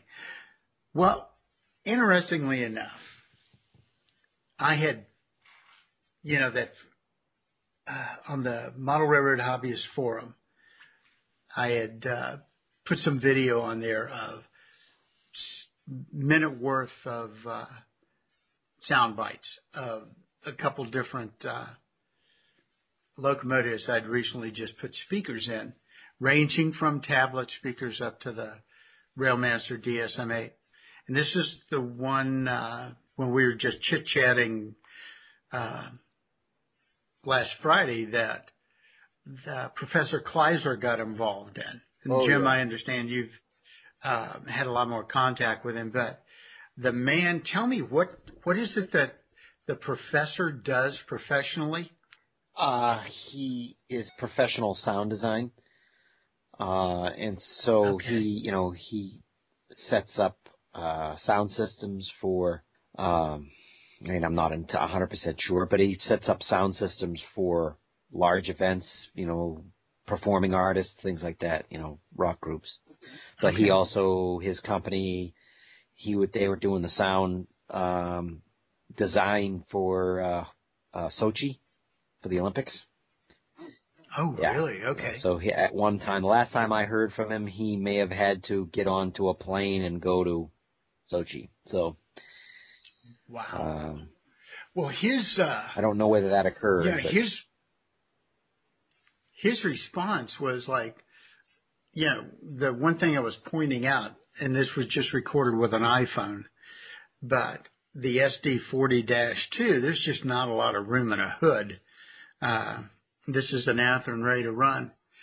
So I put in 3 16-millimeter tablet speakers, and most Athearn hoods have a uniform width in them. The SD40, at least, does not. It's got narrower sections, and it's got 18-millimeter sections. So I couldn't get the housings around the speakers. So I back and forth with George up at TVW Miniatures, and ended up sealing the back of the speakers. I could only get 3 in, but I could get 3 under the exhaust fans or the radiator fans. And so when I fired it up, the mid-range is just, there's a lot of turbo sound and stuff like that. So I started just on my own, not knowing where I was going, tweaking some of the frequencies, and I just posted a video of it. And the professor responds with a spectrum, some kind of, audio spectrum graph showing the frequency spread, where the hot spots were, and all of this stuff. And so he goes, look, he said, let's, my paraphrase, he was saying it very technically, here, let's attenuate some of the low mid-range, and it'll give the amp some room to maybe breathe a little better in the real low mid-range, what I was calling upper bass. And so I did it, and all of a sudden, at idle, I was hearing this 645 kind of lug up there. And so he goes, well, here, try it this way. And so I go back in, and I do it, and it's just amazing what he was coming up with. And some things that to me were counterintuitive brought about the biggest result. Mm-hmm. He really knows what he's doing. Oh, good heavens, yes. He's also part of the sound Yahoo group. There's a Yahoo group that's just dedicated to sound, model sound, and he's really seriously involved in that as well. And there's a lot of great information about doing all types of sound installs, not just in locomotives, but layout sound installs and the like. Mm-hmm. The other thing that got me reevaluating was, even with 3 of the speakers there, 3 of these 16 millimeter tablet speakers. I've listened to George Nefstadt's YouTube videos where he's done 4, where he is like series paralleled 4 the squarish tablet speaker. A lot of people call them sugar cubes. I think Litchfield refers to theirs as sugar cubes. And I'm listening to the definition of the sound, but also the loudness of it now. And if there's no, anomaly going on, then he's getting a lot more volume out of his than I am these 3. Because I even created, a housing within the hood. Used actually speaker packing to go in there and make sure it was seal off. And so it's great sound. It's just not loud. So I started thinking maybe I would get better clarity out of some of my other diesels, which do have like DSM-8s, DHB 28 boxes, other versions of 28 millimeter round high bases with deep enclosures on them. And especially Mikados, they were just horrendously loud, but it was not good loud. It wasn't, well defined. So I started going through and I used the SD40-2 as the benchmark. And I kept reducing CV28 on these other diesels, in addition to similar tweaks as the Professor Kleiser had suggested. And I went through about 10 diesels systematically on Sunday and Monday. And I took the sound down, and I thought, boy, this sounds good. And the locomotive pretty much from a sonic perspective, somewhere around 8 feet away, say, for instance, at the store on the railroad and building down there, it kind of fades into the background like a real diesel would. Mm-hmm. So it was just interesting. And I was listening again today thinking, okay, maybe I need to bring them up. Typically 65 CV 128 or 65, but on just because of the difference in the prime mover, the AC 4400 actually had to take it lower because of the way it was, I guess, just the characteristics of that FDL 16 cylinder. But when it was idle, you could pick up on that kind of GE, quirky, jerky, lopey idle. Mm. And I thought, well, this sounds nice. And when it starts notching up, I went, this sounds really good. I guess what I'm saying I would be amazed. I've never heard AC 4400s sound very peculiar. They're very unique in the first notch, in the first and second notch, when you're just kind of like looping through a yard. So if you're taking light power and you're just loping along in the first or second notch, when you're in it, when you're in the locomotive, they sound like you're taxiing in a jet. I'm not even kidding. It has a whoosh. It's not like, it's not really, it's a much higher pitched whistle, but it sounds like you're taxiing in some sort of, not in a jetliner, but in a jet. It's very, and I've never heard a Dakota that does it, because probably no one's, standing on one when they're going in the first notch. But that would be interesting if anyone ever gets a Dakota that actually does that. It's a very, and no other locomotives do that. Just the AC 4400s. I don't know why. So it's like a turbine sound? I mean, it's what jets are typically. I guess. Jets, I guess. Turbines. Yeah. Because the snow jet basically sounds the same. So yeah. And you know what I mean by a Paul, snow jet. let me also add, too, I think by and large, people just turn their sound way too loud. Mm. Yes. And, after a while, it's like, give me some earplugs. Yes, this is prototypical. Yes, your locomotive is prototypical sounding. Give me some earplugs, please, Yeah. One of the guys I do installs for, he goes, yeah, he said, make it as loud as you can. And he's got a small room where his railroad is. And I said, you really want this much sound coming out of this locomotive? He said, oh, yeah, make it loud, make it loud. So, yeah, I know what you mean, Chris.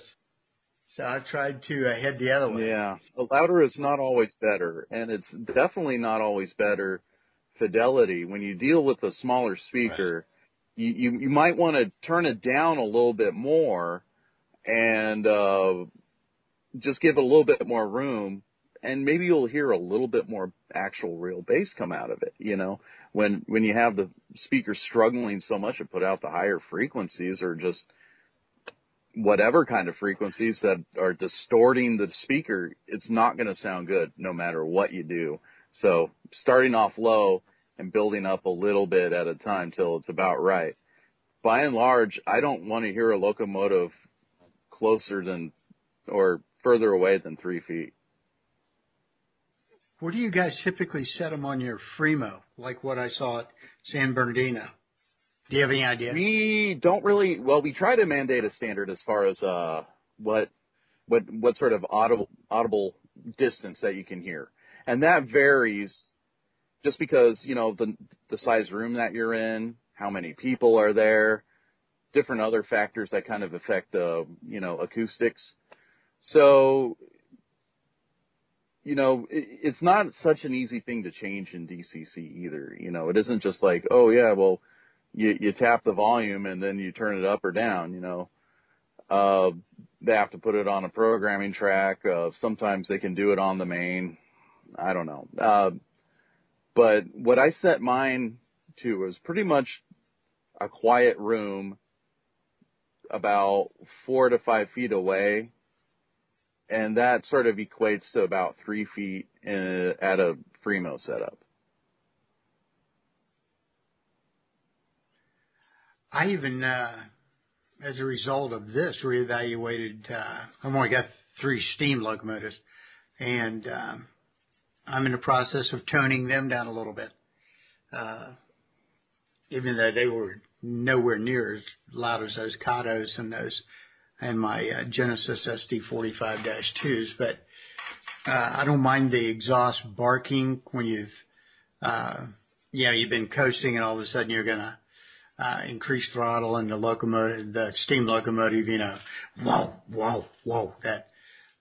So I've got some room there, but yeah, just going along. I don't want it blocking out conversation.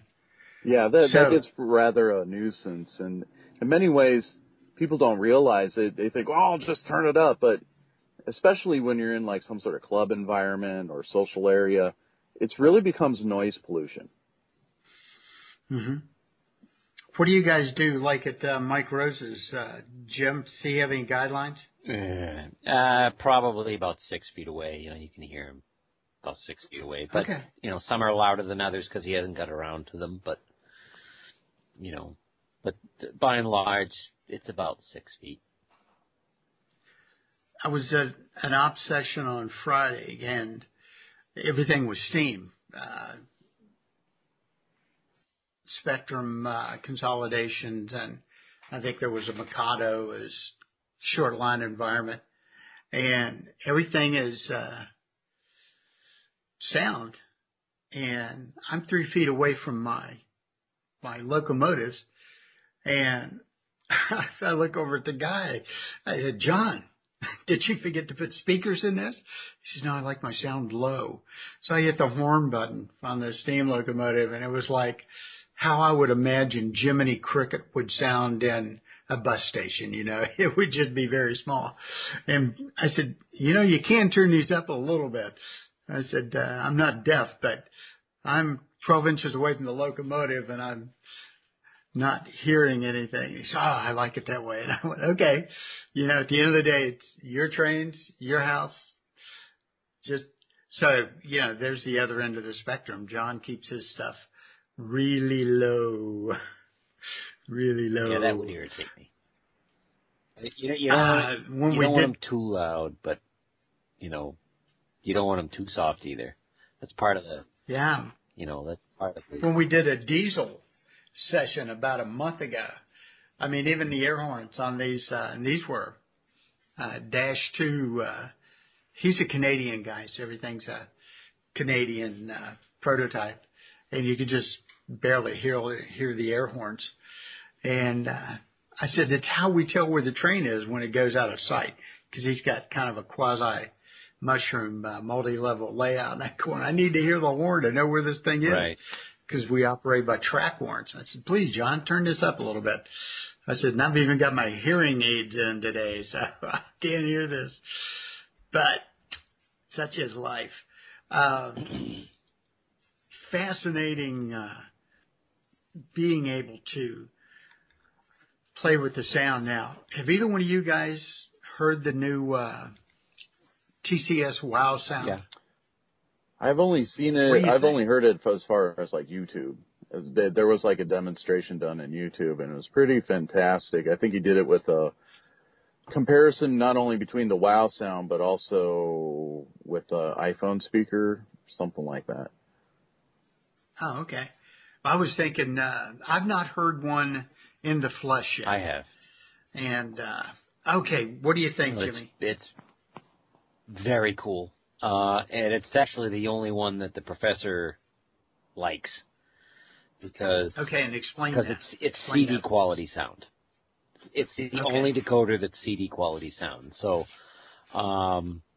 it sounds really good, and then it has a lot of really cool features. So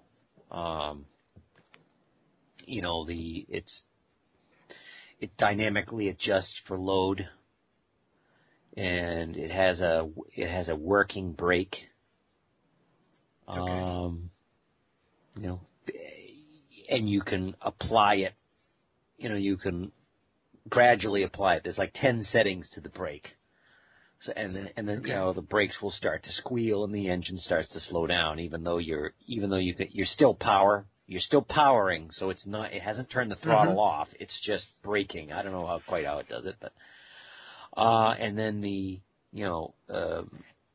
and a lot of the other things that Tsunamis do, but with the angle cocks, not the angle cocks, but the as they're starting up, they're blowing off the steam. It'll do that for as long as you want. But the thing that I was really impressed with was he gets the thing going up to speed, and then he just presses down on the locomotive, and it really starts to bark. The load on the locomotive, it just changes how it's responding. It's a lot of really cool features and just sounds great. Okay. So it was in Steam, right? Yes, that's the only thing they have right now, Steam. Oh, okay. I thought they had since come out with Diesel, but just Steam now. Okay. Maybe they have. I don't know. I don't know either. Check. We've got some in the store. I guess I should open up the case and look and see what Bob brought in. Okay. Let's see. That's not it. Let's see. Google. Oh, you know what I really think that a lot of decoder manufacturers are kind of like setting their sights on is how the thing handles, as far as like the operating characteristics mixed in with how it sounds at the same time, rather than just like it starts moving and you hear the prime mover ramp up after it, Okay. I think it's kind of like coming down to they're looking at how the real ones move and sound at the same time.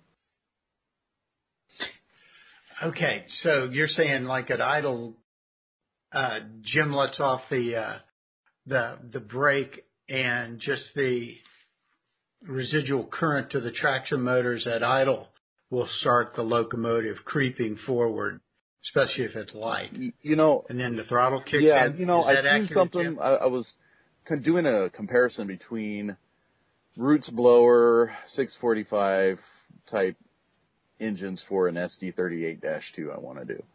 And I was comparing the Tsunamis, the Loc Sounds, and, I forgot the other one I was checking out.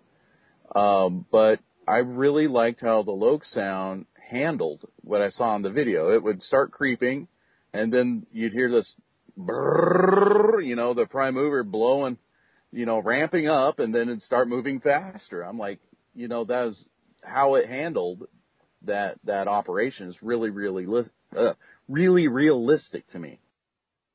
Because I have just one Atlas with sound, and it's the turbocharged, the 567, I guess it is, and the SDP35, and it's got a QSI in it. And one of their options is what they're calling a regulated throttle, which they say mimics prototypical handling of locomotives. And you got to admit, it threw me off first time I put it down there, and I went to speed step 1 and 2, and there was no difference in sound, but the locomotive just started perceptibly creeping forward, and then the RPMs came up, the sound came up, and depending on how far I had cranked open the throttle, then correspondingly there was that kind of a labored prime mover sound, and it kept on notching. And I thought, wow, this is really neat. I like the way that was thought out, very realistic. So I use it on a secondary mail train. I don't think the UP's SDP35 has ever had a passenger operation per se, so I've got it on a mail train, all kinds of mail cars and stuff. But I like watching and listening to it. This just sounds neat. I'm easy to please. Where'd you find Jimmy? They only make steam. Okay. All right. I'm sure they've got it in the plans. Yeah. Well, I'm sure they've got diesel in the plans. I'm sure they do eventually. Yeah. When I operate, there was actually a fascinating conversation over on the Proto Layouts Yahoo group about sound and, how people use decoders to mimic what, some people like the manual notch, and some people use momentum, and some people use the brake feature on the Tsunamis.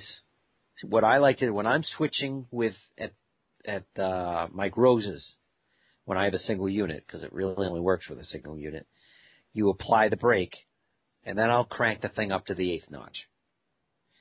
And you sit there for a second, and then you pop the brake. And with the momentum, it just gradually starts speeding up, and then you turn the throttle down. So you don't go shooting off at 1,000,000 miles an hour. Because normally, when you're switching on the prototype, particularly if you're, into a bunch of heavy cars, you'll throttle up to the 6th, 7th, 8th notch to try to get it moving. And then the engineer will throttle back. You don't gradually start moving and having the thing ramp up. That's one of the problems why I understand why some people like the manual notch, because then you can mimic what actually occurs. And you actually notch and then start moving. The problem with it is then you're trying to do 2 controls at once. And, you're trying to think about notching and making the locomotive go, which is kind of irritating. Okay. And I know there's a lot of interesting features on the Loc Sound, which I'm not familiar with particularly. The biggest thing, when I was at Cocoa Beach and I was talking to the guy from Loc Sound, I'm kind of critical about 645 turbos because I've done a lot of rail fanning around, basically all rail fanning I've ever done. You're around GP40s, SD40s, all these things, and you're in Tehachapi. When you're in Tehachapi and you hear the cans coming in 1994, that's 10 or 12 SD40s coming up the hill at 20. They make a very distinctive howl. I've stood 20 feet away from 4 GP40-2s as they throttle up. I know what they sound like. You actually bring up a good point. Let me just interject something. I'll be real quick about it, Jim. I apologize. I don't mean to interrupt your thought either. It's sort of, when you have that many locomotives together, it's sort of a chant. We call it like the EMD chant, standing up there in Tehachapi, over at Wolong, kind of looking down the canyon. Yep. Right. And they they kind of they kind of sing together. Yeah. You know, you get a chorus. That's a good way to put it. You get a chorus of the locomotives, and the sound of a 645 in the eighth notch kind of drops into a low. It's a lower octave. Once it hits the eighth notch and starts to pull, it drops an octave. And when I was listening to the Loc sound in Cocoa Beach, I could hear it go 6, 5, 6, 7, and it never really went into the eighth notch that I remember. It didn't go down into the howl. And I says, the eighth notch isn't right. Sorry, but says I would never buy that until the eighth notch is right. And what he said was, he says, we made 2 recordings, and we have one guy that does the mixing. And so it was I think it was Intermountain wanted the recording that they came out with. And it was not the one that was under load. Oh, and so, okay. Big difference. The one under that load, is a big difference. The one under load is the one that they're hoping to put into the Bowser SE40-2. There's 2 different recordings. So hopefully they'll get the quote-unquote issue, and I'm probably the only one complaining about it, No, actually, I noticed that too, Jim. I back you up. Okay, on yeah, that 100%. it gets into it just flattens out in the top notches. Everything else is magnificent. I mean, I love the spitter valve. It has like various variable spitter valves. That's really cool. The spitter valve will continue spitting for like a minute after the engine shuts down, which is cool. The bells are great. The horn is great. All of the little features around the decoder are great. It's just the thing that is most impressionable when you're standing trackside watching a train pull up a hill next to you is the eighth notch. If a decoder, if a 645 turbo doesn't have the right eighth notch, especially for anybody that's been around Tehachapi and heard those things just sort of like shoot sparks out of their exhaust stack. Yeah. You know what a one under load and pulling for all of its worth is gonna sound like, Yeah, I mean when you see the guys in the pushers, and he's got the selector all the way forward, and he's sitting back reading a book. Because the throttle's all the way forward, and he's reading a book because there ain't nothing he can do. It's just push. It doesn't go to 11. It only goes to 8. That's right. Let's get this one. It goes all the way to 11. Oh, yes. This is Spinal Tap. Oh, gosh, that's great.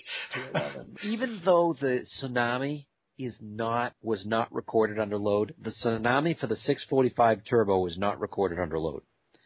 It does, however, drop into the howl on the eighth notch. When you get it into the eighth notch, the problem is it's really hard to get a model locomotive into the eighth notch. How did the dynamic brakes fancy you? Speaking of howl, I made a comment. One of the other things on the on that same list, they were talking about what Mike Confalone does on his decoders. Is he changes the dynamic brake, the F4. He changes that so that you can drift, because none of his locomotives have dynamics. So when you press the dynamic brake button on a Tsunami decoder, it drops the locomotive into idle. So it drops the thing into idle. And so what he's done is he's turned down the dynamic brake sound for the F4 button.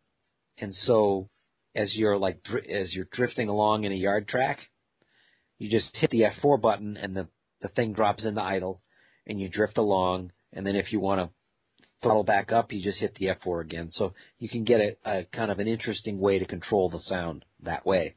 And my comment was, I have no problem with that because I've never heard a decoder that actually sounds like a dynamic brake. It says when you hear dynamic brakes, you hear the fans. You hear the fans and they go it's a really obnoxious howl. And particularly you can hear it in Tehachapi when they're going down the loop, going around the corner. I mean, I have some great video, and the things are howling, and I've never heard a decoder that doesn't sound anything like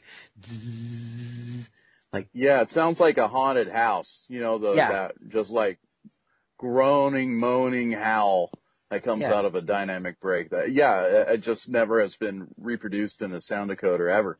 And it's just not something you can do with one button. It's one of those things that you can do if you use manual notching to control your dynamic brake, much like what the real ones do. Louder howl, less howl, Right. But you would have to manually control that. But they'd also have to control it's the exhaust fan, the radiator, not the radiator fan, but it's the cooling fan that you hear. It's not the dynamic per se. It's just that they get so hot that the fan, I mean, it sounds very much like the fans on the double-decker coaches that I deal with. The AC fans sound very similar when the things are just sitting there. I mean, they obviously don't go up and down, but I mean, it's a great. I can find the video of the train coming down the loop and having to stop at that signal before the tunnel at the loop. Oh yeah, that the event recorder. That's the guy you want to search for on YouTube, and he has probably one of the best sets of Tehachapi videos. He actually starts the video off with just like the title and that EMD chant sound as you hear those things struggle up the grade. And I haven't heard it in a real long time, and it just actually gave me goosebumps. It was just like, there's that sound! No one's got it yet. Nope. Well, I mean, even here, when I would go rail fan on the Boston and Maine, there's some pretty decent grades on the Boston and Maine, and they basically had all GP40s, GP40s, ST26s. I mean, admittedly, that's not the same thing, but, a turbocharged 567 sounds similar, not the same. But, and so, you're having 4 or 5 GP40s pulling up a hill sounds essentially the same. It's similar, not the same. Nothing sounds like the cans. Nothing sounds. Yeah, the tunnel motors had the big fans for the radiators too, which is pretty distinctive. Yeah, I mean, I remember you're on the top. I forget what the tunnel is. What's the tunnel on the top of the loop? I think it's you know what the tunnel 10. So when you're standing the one on that, between Marcel and Wollong is 10, I think, and then Tunnel 9 is the one that goes over itself. Okay, so when you're on the mountain that overlooks the loop, not the one in the middle of the loop, but the one that overlooks the loop, you could hear the cans coming up the valley. Right. That's my favorite spot. Yeah. And so you'd hear the howl, when it was, however many miles away, you'd hear the howl and it would go, huh, and then it would go behind a hill. Yeah. And then you hear it, huh, and it would go behind another hill. Mm-hmm. And then it was just constant as it was coming. Yeah. And then it would, cause I've got the video of, all the beacons going. It was seriously cool. I'm glad I caught it before, cause I was in there in 94. I was there, I was just showing the pictures to Mike Rose, and he said, I've never seen I actually have pictures of the Southern Pacific SD70s shiny. Oh yeah. Like bright, like out of the paint shop. They were like just out of the paint shop. That's when I saw them. So, yeah, they were brand new at that point. Fresh out of London, Ontario back then. Well, when you head north, you're going towards Cajon, right? And then Tehachapi's further. Is that where it is? Tehachapi's further north, yeah. Yeah. Never been there? I've been. I spent 7 days in California, and all 7 days were on Tehachapi. Didn't go anywhere else. And it was a good time, actually. Fantastic time. Unfortunately, you probably won't recognize it today, and a lot of what was cool about the SP operation through there, like the man helpers and, going through like Kern Junction and kind of seeing what the lineup was, and a lot of that's gone, and a lot of that is not accessible anymore as far as I know. You could go up to a couple lookout areas from what I've heard and look down onto the loop, but you can't actually go up next to the tracks at the loop anymore. Really? At the ranch? Yep. Really? The ranch closed it, or the railroad Union Pacific has closed it. Really? Yep. Interesting. I never really liked it down there. I preferred the overlook myself, but yeah, it's kind of like watching model trains from the overlook, honestly. Oh yeah, absolutely. I saw a lot of the pictures, like going over the river, because it's not a river, but the bridge leading up to the loop before it gets to the tunnel. Yeah, the creek there. Yeah, that creek. That's it. I mean, and I have pictures of plenty of trains going, and they look just like model trains. When you're going along the highway there, and the trains are snaking through the tunnels right along the highway, they look like model trains.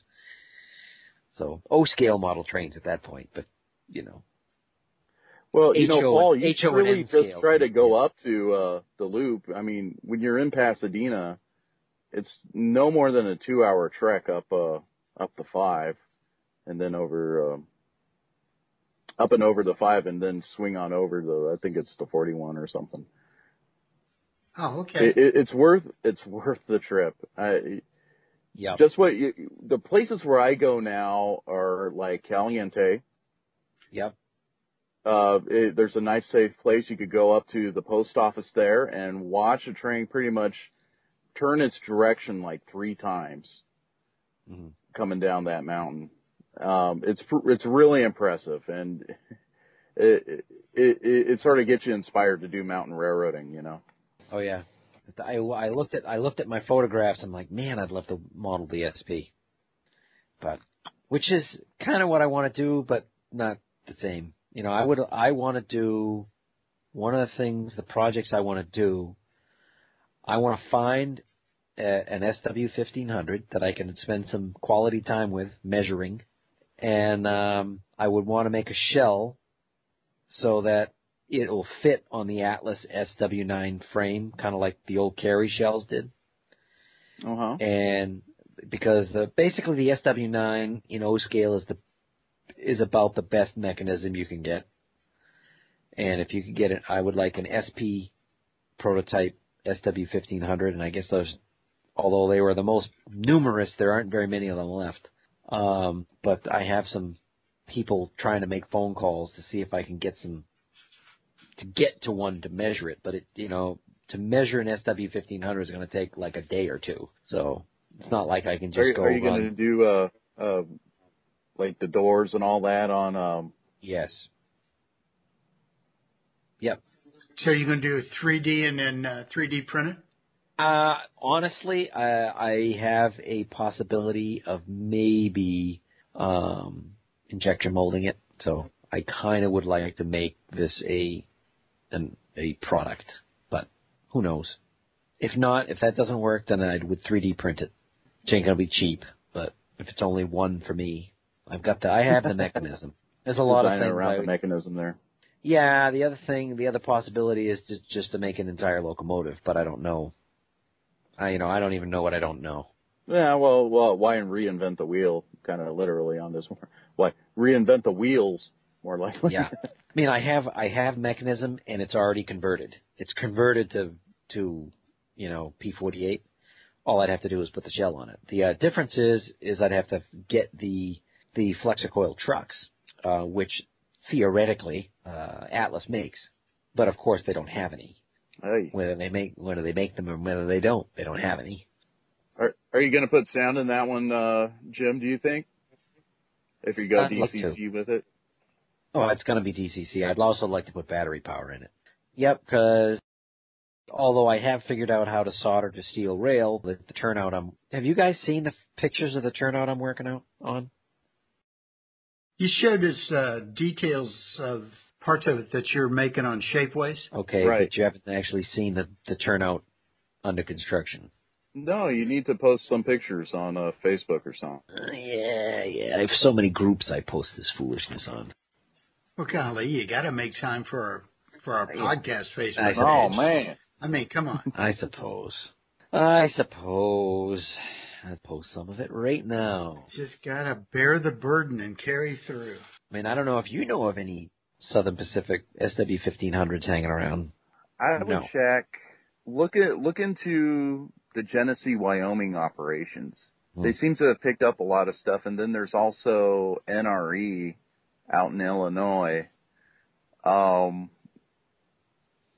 They might be a little bit more friendly to interaction too, from people taking measurements and stuff. Yeah, the other thing I thought of is, it used to be the Blue Mountain and Redding, but it's the Redding and Northern has got two of them, and from what I've heard, they're fairly friendly.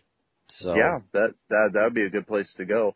A lot of those SW-1500s, when they started coming up for grabs, a lot of railroads all around the country kind of started going, ooh, cheap switching power that's relatively more modern than this, 1,000-year-old GE 70-tonner. Yeah, let's go for it. Right. Know.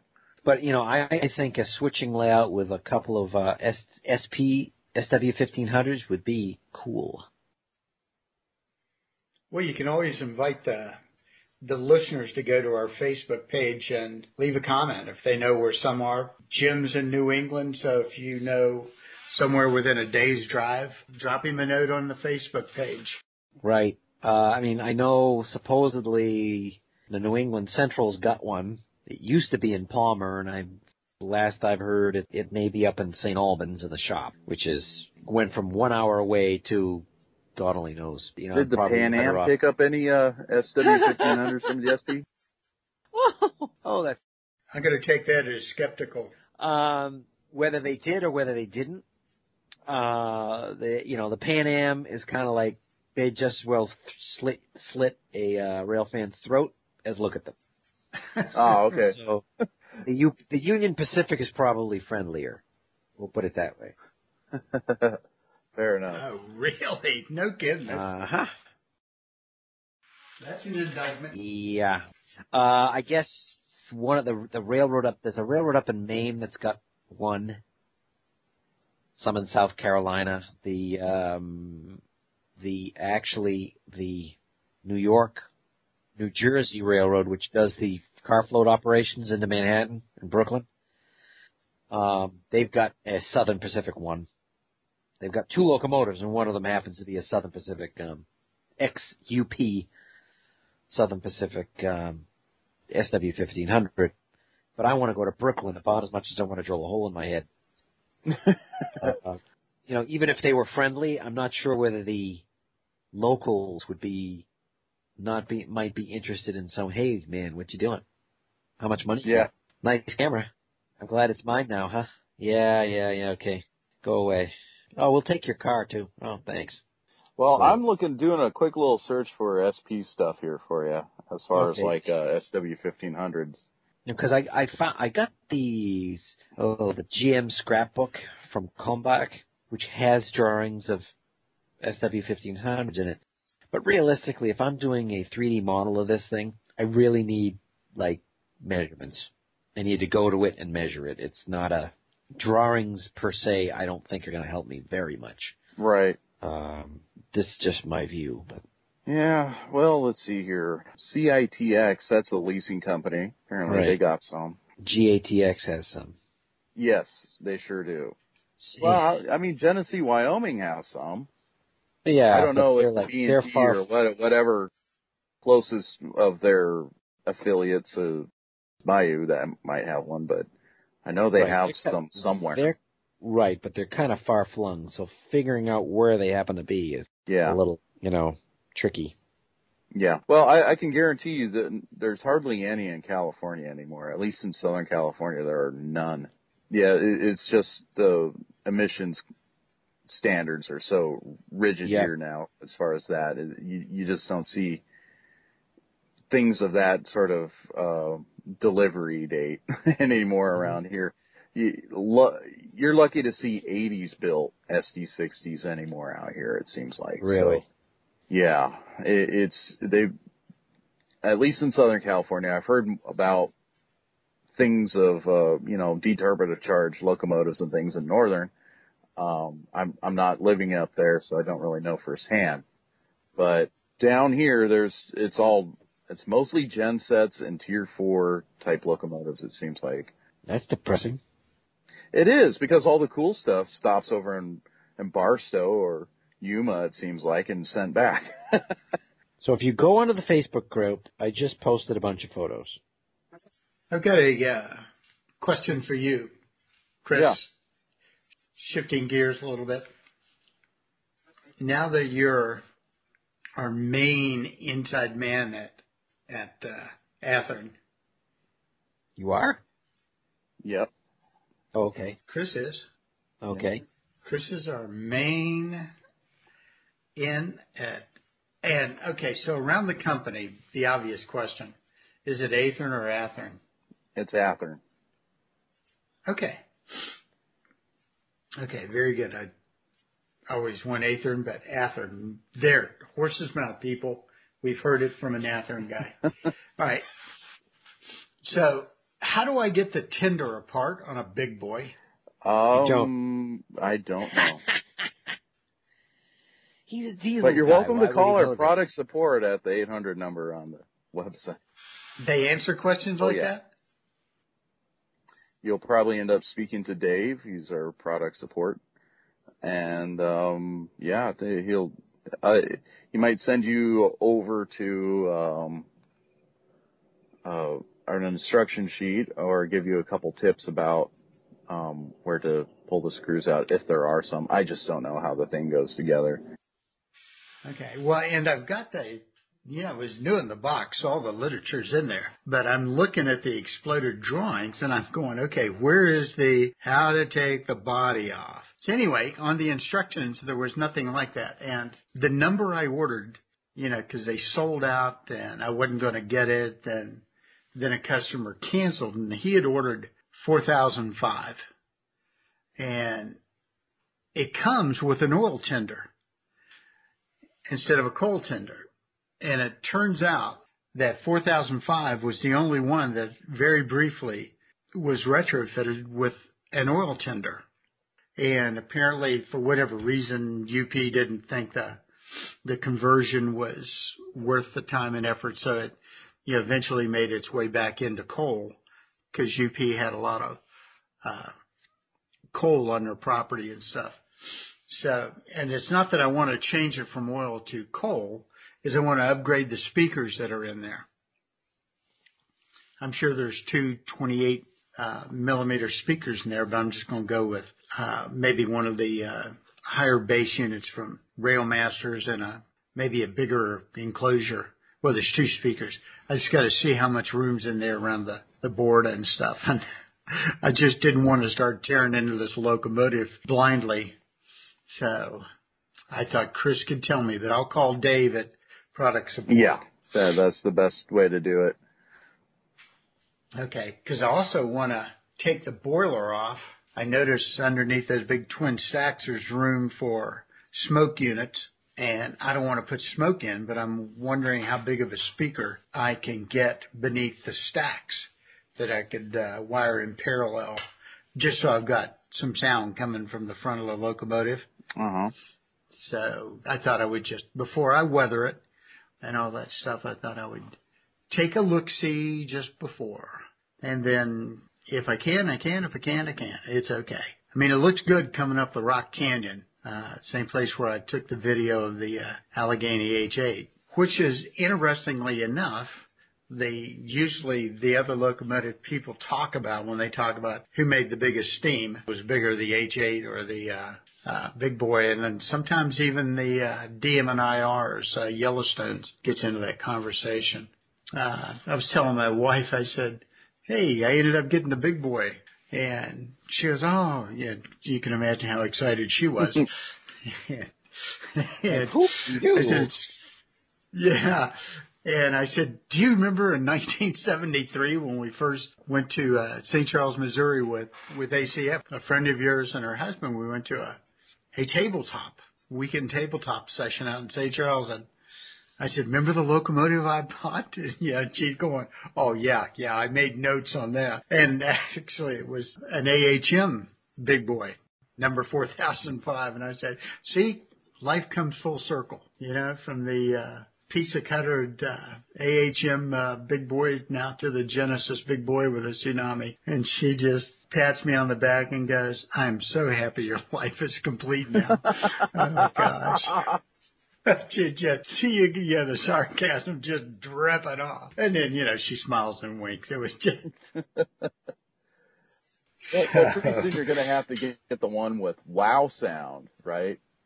Because you got to have, CD quality coming out of your big... Well, according to the Professor Kleiser and seconded by James Lincoln, I think they're going to have to go. They're going to do the one with the Proto 87 wheels and drivers, so everything's... Yeah. The model's more accurate, and then wow sound coming out of it. But it won't be able to roll on any of your track until you upgrade that to Proto 87, too. Yes. Right. Looking forward to that. Now, Jim, just a back step. Is that the professor's preference? Is because the bit rate is higher? Is that what the critical element is? 16-bit or something? No, it's CD. Well, Tsunami's 16-bit. It's probably 32 at least. CD sound, so I don't know what the number is, but it's true CD quality sound. Well, I want you to know by the next time we have a podcast. I want to know. Oh, Google, don't fail me now. Google. Crying out loud. 44,100 samples per second at 16-bit revolution. So it's the sample rate more than the bit rate. Okay. Yeah, it's 44,100 samples per second. Okay, because I only do the podcast at 22,000. Right. Because it just takes up less space on the servers. Otherwise, when we transition to 5.1 sound, then we'll go up to the 44.1. Uh-huh. Okay. Oh, yeah, Joe said it's in the budget for next year. Okay. I said, good. Let the guys know. So we're going to be in high definition or something? Yes, we'll be doing high-def 1080p video podcasts. So, video podcasts. You mean we'll actually be able to get on the camera here and scare people with our beautiful look? That's right. Well, I don't know. See, I don't know about you. Probably got no problems, Chris. It might be Paul that has some issues, but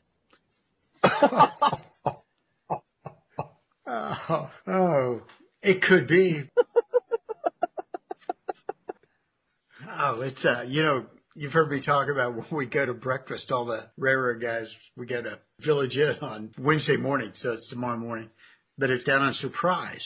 And Surprise is just where civilization ends between Arizona and California. U.S. Route 60 through there. If you take the Route 60, the good news is you follow the old Santa Fe line. And the bad news is your only company is Cactus, so you better carry extra gas. And but that's where the Phoenix line comes in from up north. And so usually when we're there eating breakfast, you get there early so you can sit at the table facing the track. Because typically there's 3 trains in that hour and a half. 2 inbounds and an outbound. Topsy, Copsy, and then a mixed freight. And, the guys that get there late have got to turn around because they're on the chairs facing the pie counter, not the tracks. But if non-railroad people sit in the booth by the windows, we have to go over and impose upon them to open the blinds. What do you mean the sun's in your eyes? We got to see the train. Open the blinds, Here, put these sunglasses on. So it's nice you even give them sunglasses.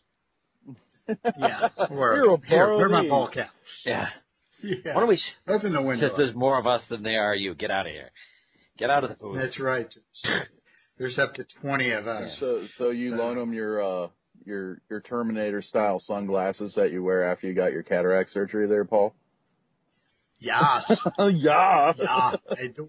Yeah, I do. I'll be yeah, back. it's just, I'd be back. Get my sunglasses. Or, hey, can I buy you a piece of pie?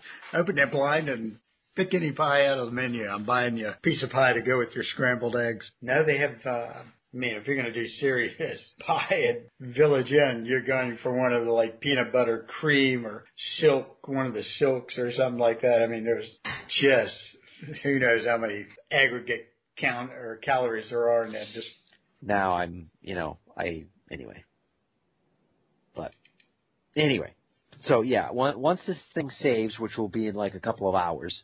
So tomorrow I'll try to remember to send this thing over. I'll just put this up on Dropbox. Yeah. very good. All right. Okay. Well, Jimmy, go get some sleep. Yes. Get to go to work tomorrow. Hoop-de-doo. Yay.